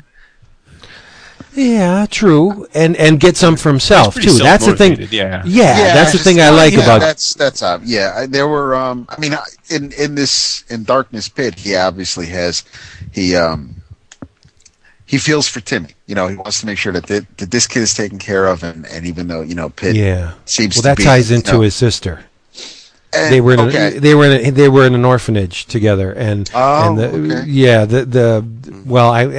go any further into the sister would kind of spoil Phil Hester's gig. All right. But he was separated from his sister, so he has this soft spot for children. Well, okay, so and then there's Hope too. So. And right. But at no point was Witchblade or his child or his sister mentioned in Darkness Pit. And that's this wasn't Darkness versus Pit. This wasn't. I guess it wasn't sold at. I bought it because Keown was drawing it, and beautiful.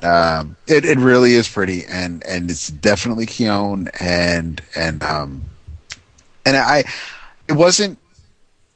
I don't know if it needed to be 3 issues. It was a funky story, but it wasn't. There wasn't. I felt I didn't get enough of either character really. There was this alien infestation, which pretty much equaled zombies, and it. I guess I just had different expectations than what the finished product was. So if that's on me, so be it. But correct me if I'm wrong. Wasn't Franchetti in the Darkness Pit? The mob boss Franchetti. If he was, it was fleeting. It was just. Oh, okay. Because I'm thinking it in the Darkness timeline. I don't think Darkness Pit is current or anywhere near current. I think it happens in the first half of Jackie's dealings with the Darkness. Like it's not Darkness Year 1, but I wouldn't think it would be too much longer than that. It's around that initial. I could understand it because there were the impression I was getting just from his interactions with the Darkness and how he was describing things. He wasn't he wasn't. Well, I don't want to say in control, but it felt kind of new to him. Yeah. It was pretty. Everything. I mean, it's definitely a Del Keown drawn book.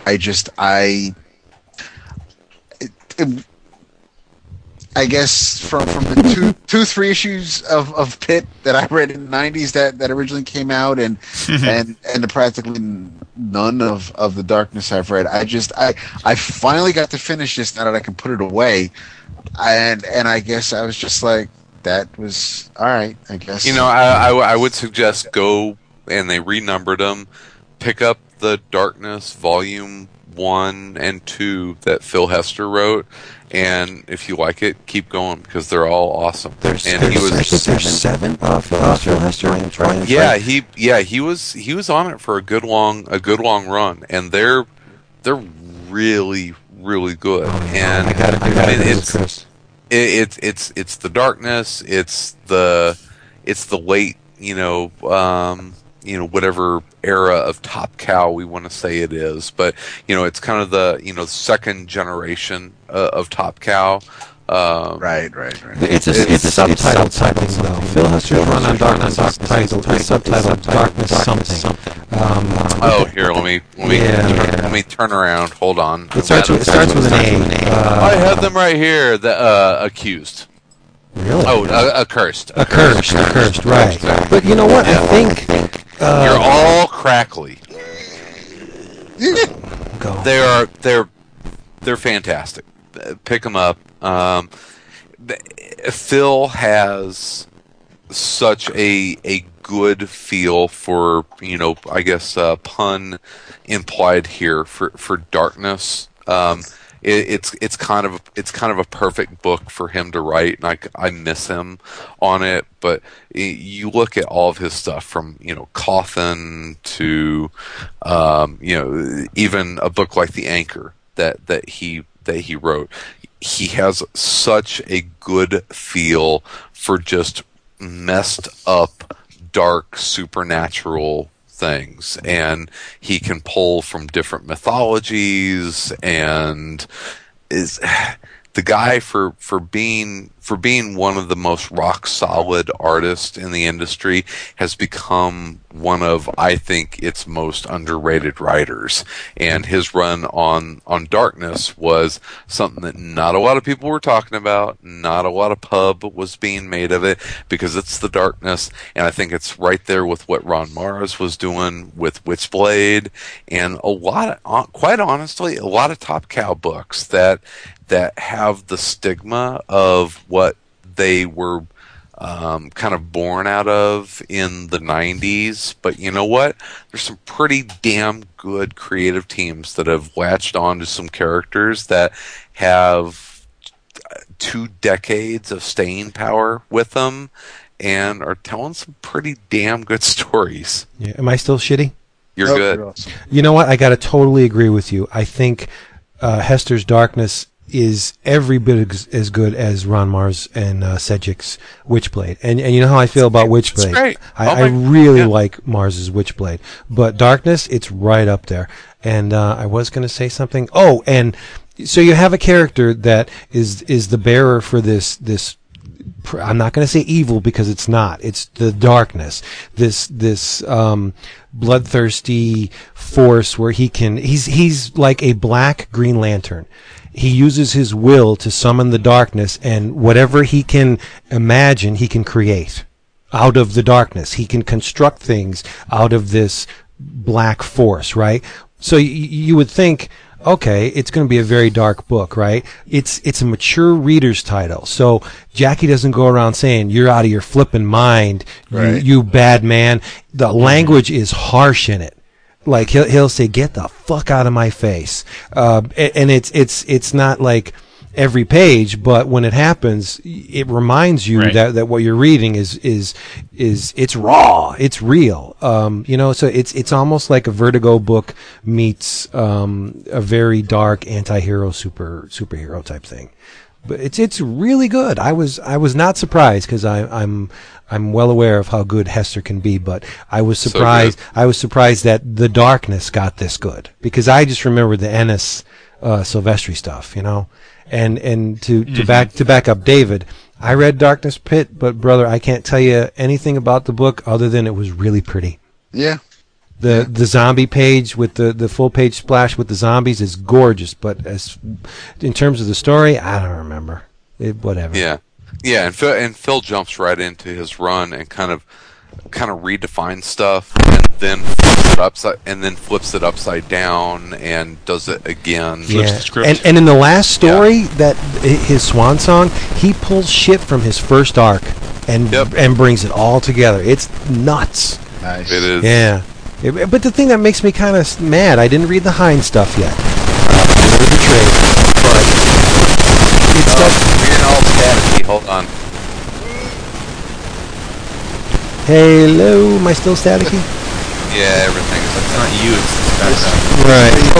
The new stuff is subtitled Top Cow Rebirth, so they even rebooted the Hester stuff already. Yeah, wow. You gotta do that every once in a while. I guess. Yeah. How are we doing on time? I have no idea because of our technical. I think we got a half hour left. Yeah? Pretty sure. All right. At least a half hour. But I'm going to hand it off. Before we leave, though, I just want to talk about one single issue. Bogart. I'm not bogarting anything. Who wants to go? Jason. Okay, well, the other thing I alluded to earlier that I read this week that I really enjoyed was the Angel and Faith, first arc of Angel and Faith, which is, as some might surmise, the follow-up to the Buffy season, the Buffy comic that was supposed to run for 25 issues and then ran instead for almost 40 issues. This picks up right where that left off. It's a companion piece to the new season of Buffy. That comic is being written by Joss Whedon. This comic, Angel and Faith, is being written by Christos Gage, with art by the aforementioned Rebecca Isaacs. as well as an issue by Phil Noto in here as well. But Rebecca, for those that haven't seen her art, is terrific. She's done another book called DV8. She's doing this. She actually did a member of my Avengers Jam piece. Very nice young lady, very, very talented. So I have had a long interest in the Buffyverse. I watched the TV show from start to finish. I've read a bunch of the comics, both the older comics as well as the last season. Like many, even I thought the last season of comics, even for the diehard, really tested our patience. It lasted a long time. It really dragged out toward the end. So much so that I left that thinking it was going to be a while before I read another Buffy-related comic. And I should also say that I've never, in spite of enjoying Angel, the TV show, I never for some reason picked up any of the Angel. Yeah, the Angel comics in the past. I've read an issue here or there, but I never was a consistent reader of it. But again, I was quite taken by Rebecca Isaacs' work, and so I figured since she was being put on this book and it involved characters that I have a familiarity with, especially Faith, who is, of course, was portrayed by the unbelievably attractive Elijah Dushku in real life. I thought I'd pick it up, and it. I think, like a lot of licensed books, it does make the presumption that you know what happened before. So if you're just curious about Buffy or Angel, but you don't know a lot about them, I wouldn't say this is a great place to start. There's a presumption here that you know a lot of the characters, because almost everyone in this book has had prior appearances and intertwining either in the TV show or in some of the comics. So aside from Angel and Faith, who are the stars of the book, Giles is in it, or at least flashbacks of Giles. Some of the Buffy Slayers are in it. The Army of Slayers that were in the last season. You've got Whistler. You've got two evil henchmen of Angels from another plot line. You've got Harmony. You've got there's just a lot of characters. And again, but again, having known these characters from prior works made me, I think, enjoy them here a lot more than if I had no idea who they were, because they don't take the time to flesh them out beyond them just sort of being there. So if you know who they are and their conflicts and their personality, if you don't, I think it's going to be a bit more of a challenge than you might want to start elsewhere.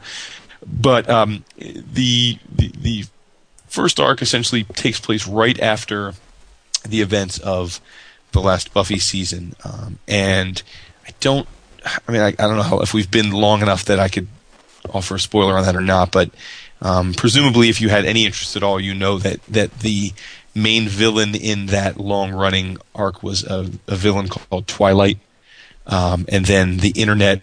In one of the more famous internet spoilers of all time, the internet went and spoiled who Twilight was long before the comic came out, where where the villain was revealed, and this sort of takes place with the aftermath.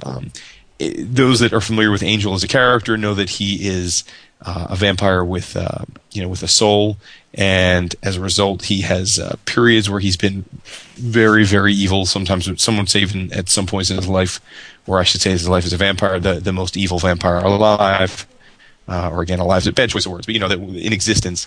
And at other times, he's been very much the hero. So he's in one of those modes where he feels he needs to make amends for some, shall we say, recent poor decisions.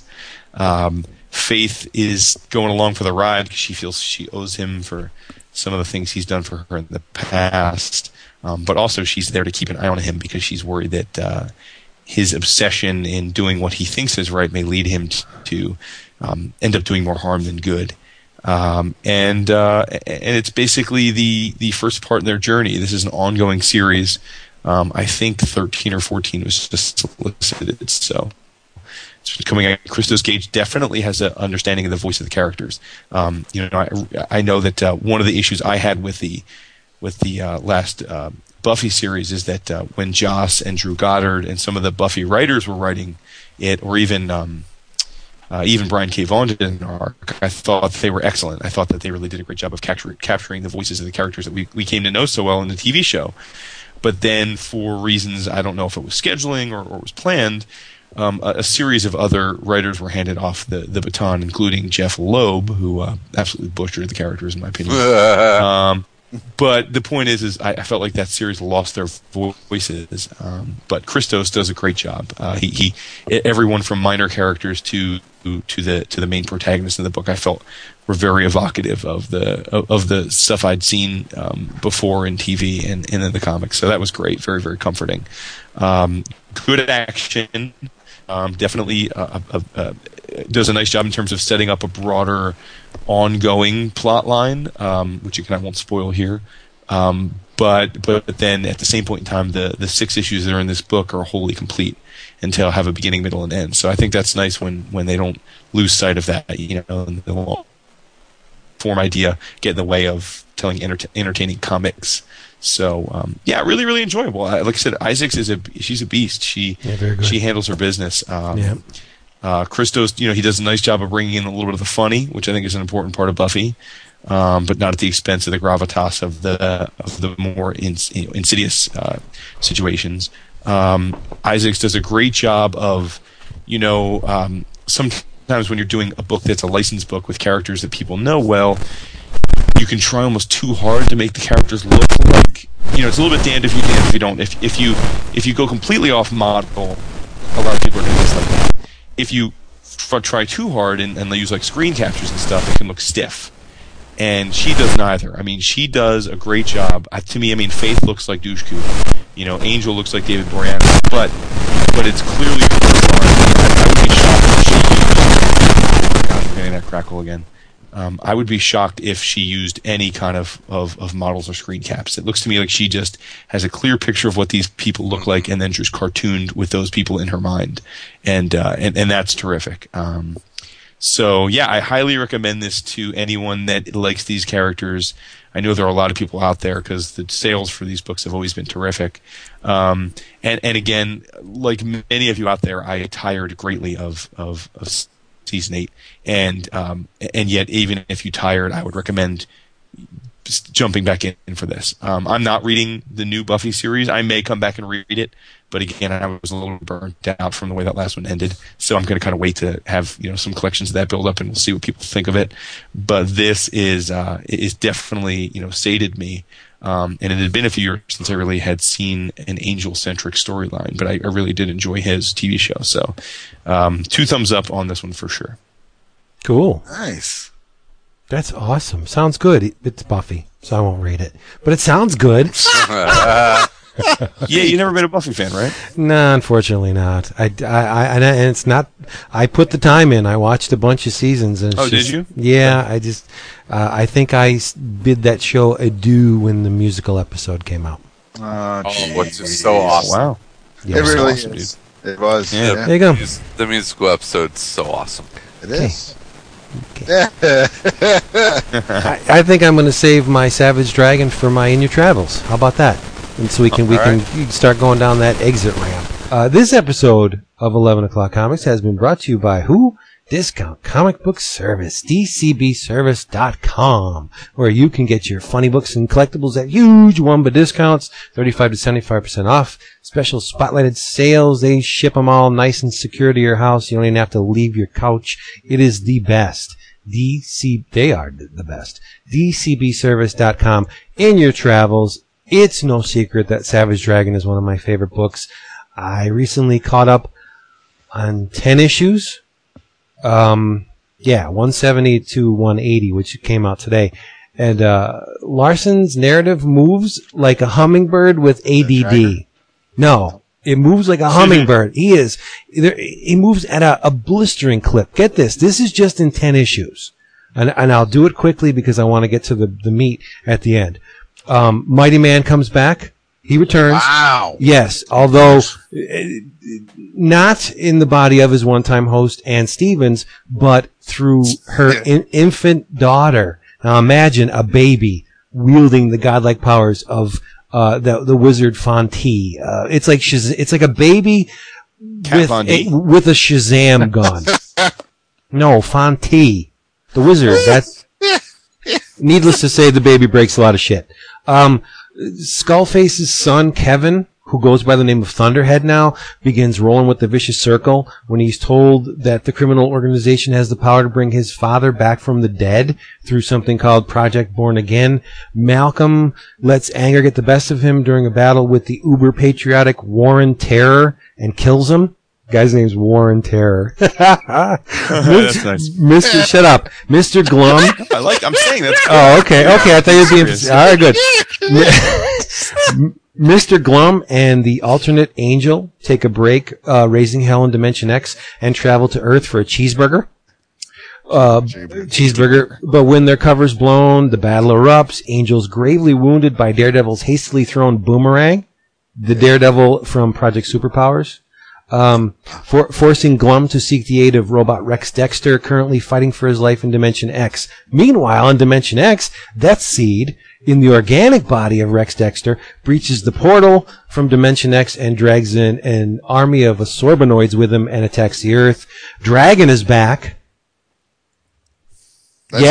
Dragon is back.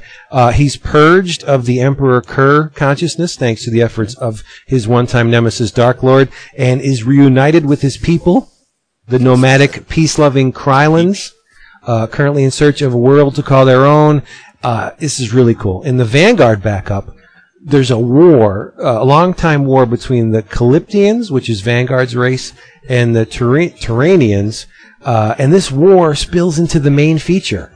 And pulls everybody into the mix. Dragon, Malcolm, Angel, just everybody's fighting these Terranians. But the issue that really caught my fancy is 177. Get this. A superpowered skirmish shakes and jostles the surface of the Earth, which causes the water currents to behave in unexpected ways, which carries the body of a recently deceased man buried at sea into the highly radioactive tsunami-induced stew surrounding the Fukushima Daiichi nuclear power plants. The body returns to life, and radioactivity mutates it into a gigantic, green, America-hating machine. Osama bin Laden lives again. There you go. A gigantic Osama bin Laden. Rah, Krieg, and he starts tromping on Chicago, right? And ultimately, he's lured to his demise by Whitney Houston. Wow. Hey, I'm thinking, if the government can use Osama as a boogeyman, why not Eric Larson, right? But he redeems himself. It's an extremely bad taste, really, because it not only brings in Osama bin Laden, all the shit he caused, but he brings a very, very bad situation with the Fukushima into it too. But at the end, Malcolm says, that was a human being. I can't believe I was just applauding the death of a fellow human being. So there's a little bit of political and social commentary in this thing. Like, when they said that they killed Obama, everybody's like, yeah, America, so he kind of makes a little bit of commentary on that in here. But ultimately, Osama goes boom. Read Savage Dragon, because it's the shit. It is so good. Every month. He is. Yeah. Go. My In Your Travels is a book that took a long time to come out, and I'm not going to hold that against the book. I was going to talk about the first 6 issues tonight, but we ran out of time. And I will hopefully. We didn't really, though. You can talk about it now if you want. No, but that's okay. I'm not going to do that. All right, what is it? What it is?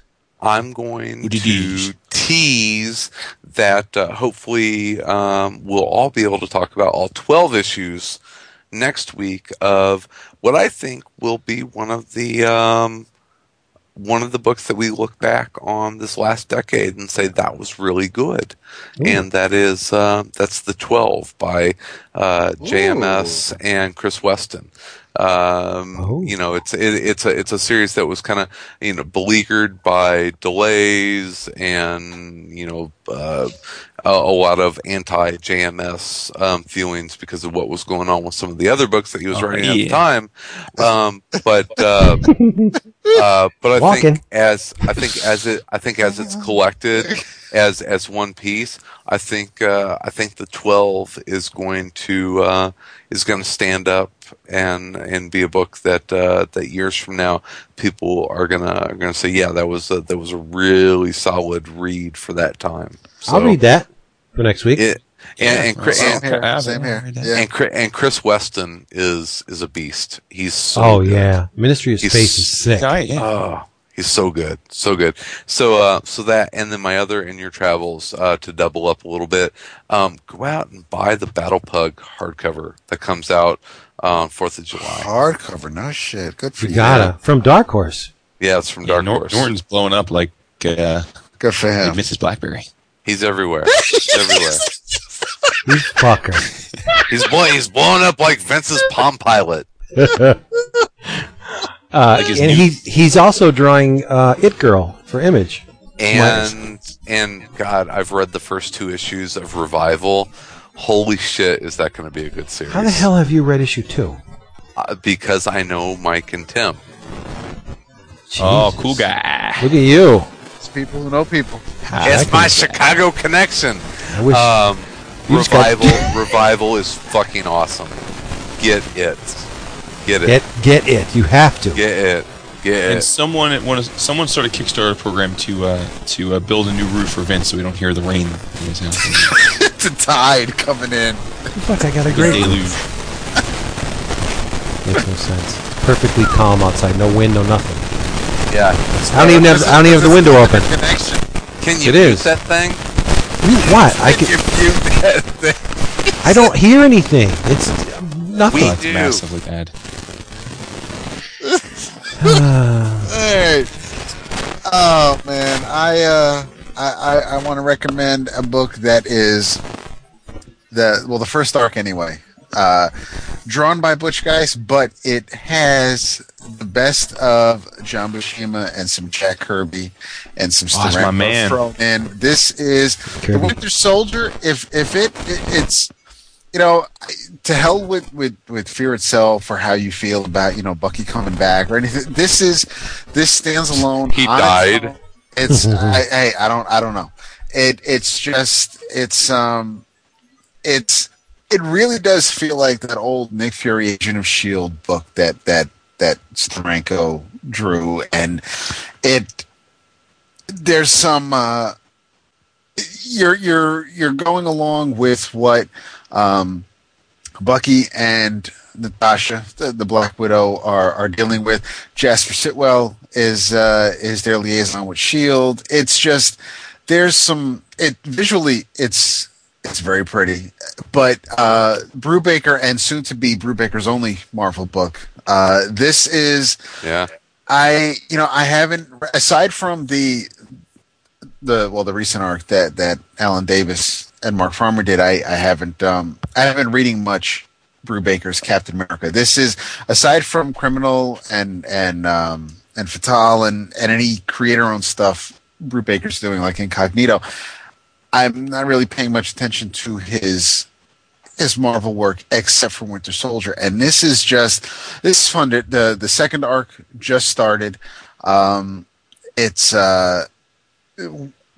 We start off with there were 3 Russian sleeper agents that were activated, and the first arc also deals with Doctor Doom, and there's the Red Ghost, who actually finally seemed somewhat menacing in this initial story, but the second arc deals with the third sleeper agent that they hadn't found up until this point. This one is drawn by Michael Lark, and it's not Geist, but it still works for what the sounds cool. Yeah, no, I mean, and it's fitting for the story Brubaker's telling. So I do recommend Winter Soldier. So check it out. Check it. That is, Brubaker said that's Jiggity. His favorite stuff that he's done at Marvel. Nice. I gotta say, no offense to the creators involved, but killing off Bucky in Fear Itself was really stupid. Or, transparent. Maybe it didn't make any sense. Like, why would you? You guys remember whenever I died in episode 207, and you guys brought me back in episode 2010. 2010. Wow, yeah. Tom Brevoort made us bring you back. Yeah, we didn't want to. No, it just doesn't make sense why they would invest all that time and energy in cultivating this supposedly new character and then piss him away in a stupid, shitty event. They have a mandate where they will kill a minor or semi-minor character every 3 months. Makes no sense. It's hollow. And have we started the pool on AVX? Who's going to die? Well, I don't know. We'd have to pay attention to it to formulate a pool. In any event, I know who it is. Keeping it positive, and I know who it's going to make angry. I know. Anyway, so you just revealed it. Since we're keeping it positive, and Chris isn't allowed to say what he's about to say. That's true.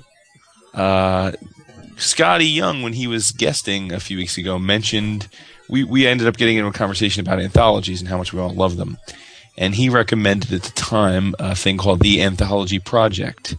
And actually, while he was gushing about it on the episode, just as I did with Razzle Tonight with Vince, I went to the website and ordered the works. There have been two hardcovers, Anthology Project Volume 1 and Anthology Project Volume 2, put out by Joy Ang and Nick Thornborough. They're the editors and curators, two Canadian creators. The first one was nominated last year for Best Anthology at the Eisners. I didn't win, but the second one I suspect will probably be in the running as well. The second one actually was a Kickstarter project, but I hadn't heard of it at the time, so I bought the books directly from them. But I've read the first one, I've gotten them both, and I've read the first one, and it is a artistic tour de frickin' force.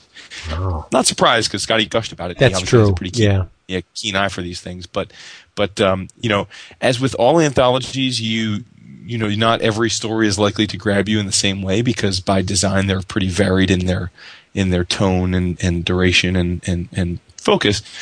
But that said, what I will say about this anthology is, regardless of the power of any individual story, every single page of artwork is just astoundingly beautiful. It's visually a book that I could see paging through happily, a dozen times without getting tired of it. So again, it's I'm not sure you can find it probably at some of the more well-heeled comic book stores in different city centers. You could probably find it, but I don't think it's available on Amazon. I think your best bet is to go directly to the site, theanthologyproject.com, and give it a look. There's plenty of preview pages and stuff if you want to see what I'm talking about. And you do get a discount if you buy both volumes at the same time. But kudos to Scotty and kudos to Joy Ang and Nick Thornborough. And hopefully the success of these first two volumes will portend a third volume this year, because it's beautiful stuff. And kudos to the listener for putting up with our audio difficulties this episode. Oh, seriously. Yeah. We hope they will not recur next week. Really, seriously. Thank you for being here, everybody. And we'll be back on the nonce, whatever that means. Whatever that means. I'm going to be in Cleveland next week. Oh, nice. Thanks for telling us. Cleveland rocks. Yeah, I was thinking about that. Wait, 4th of July is Wednesday. It's Wednesday, yeah. Oh, yeah, it is. Oh, so we can't do it Thursday, so... we can't do it Thursday? Because you have softball. No, I'm good. I'm good next week. I'm good next Thursday. So there you go. We'll be back usual time +1 next week. Okay. Yes. So happy 4th of July to everybody. Yeah, don't get your finger blown off by an M80. Yeah, don't be stupid. And don't throw them at animals, you retards. Yeah. All right. Other people. Thank you for being... You can do Talking that. to you, Sarah Palin. Bye. She can see Russia from our house. No kidding. Maybe. She's hot. So I was waiting for it. Not anymore. Yeah, she's still hot. Nah, the deal with the devil wore off, and Snap. not looking good. It's kind of like Beverly D'Angelo these days. Oh. I'd still numb that area. Dude, you want to hear something baffling? Num. Chris will appreciate this more than you, Vince. And Dave. Are we recording or no? No. Bye. All right, yeah. Bye. Can't get angry if you don't care. Bye. Later. Down with your bad self. There you go.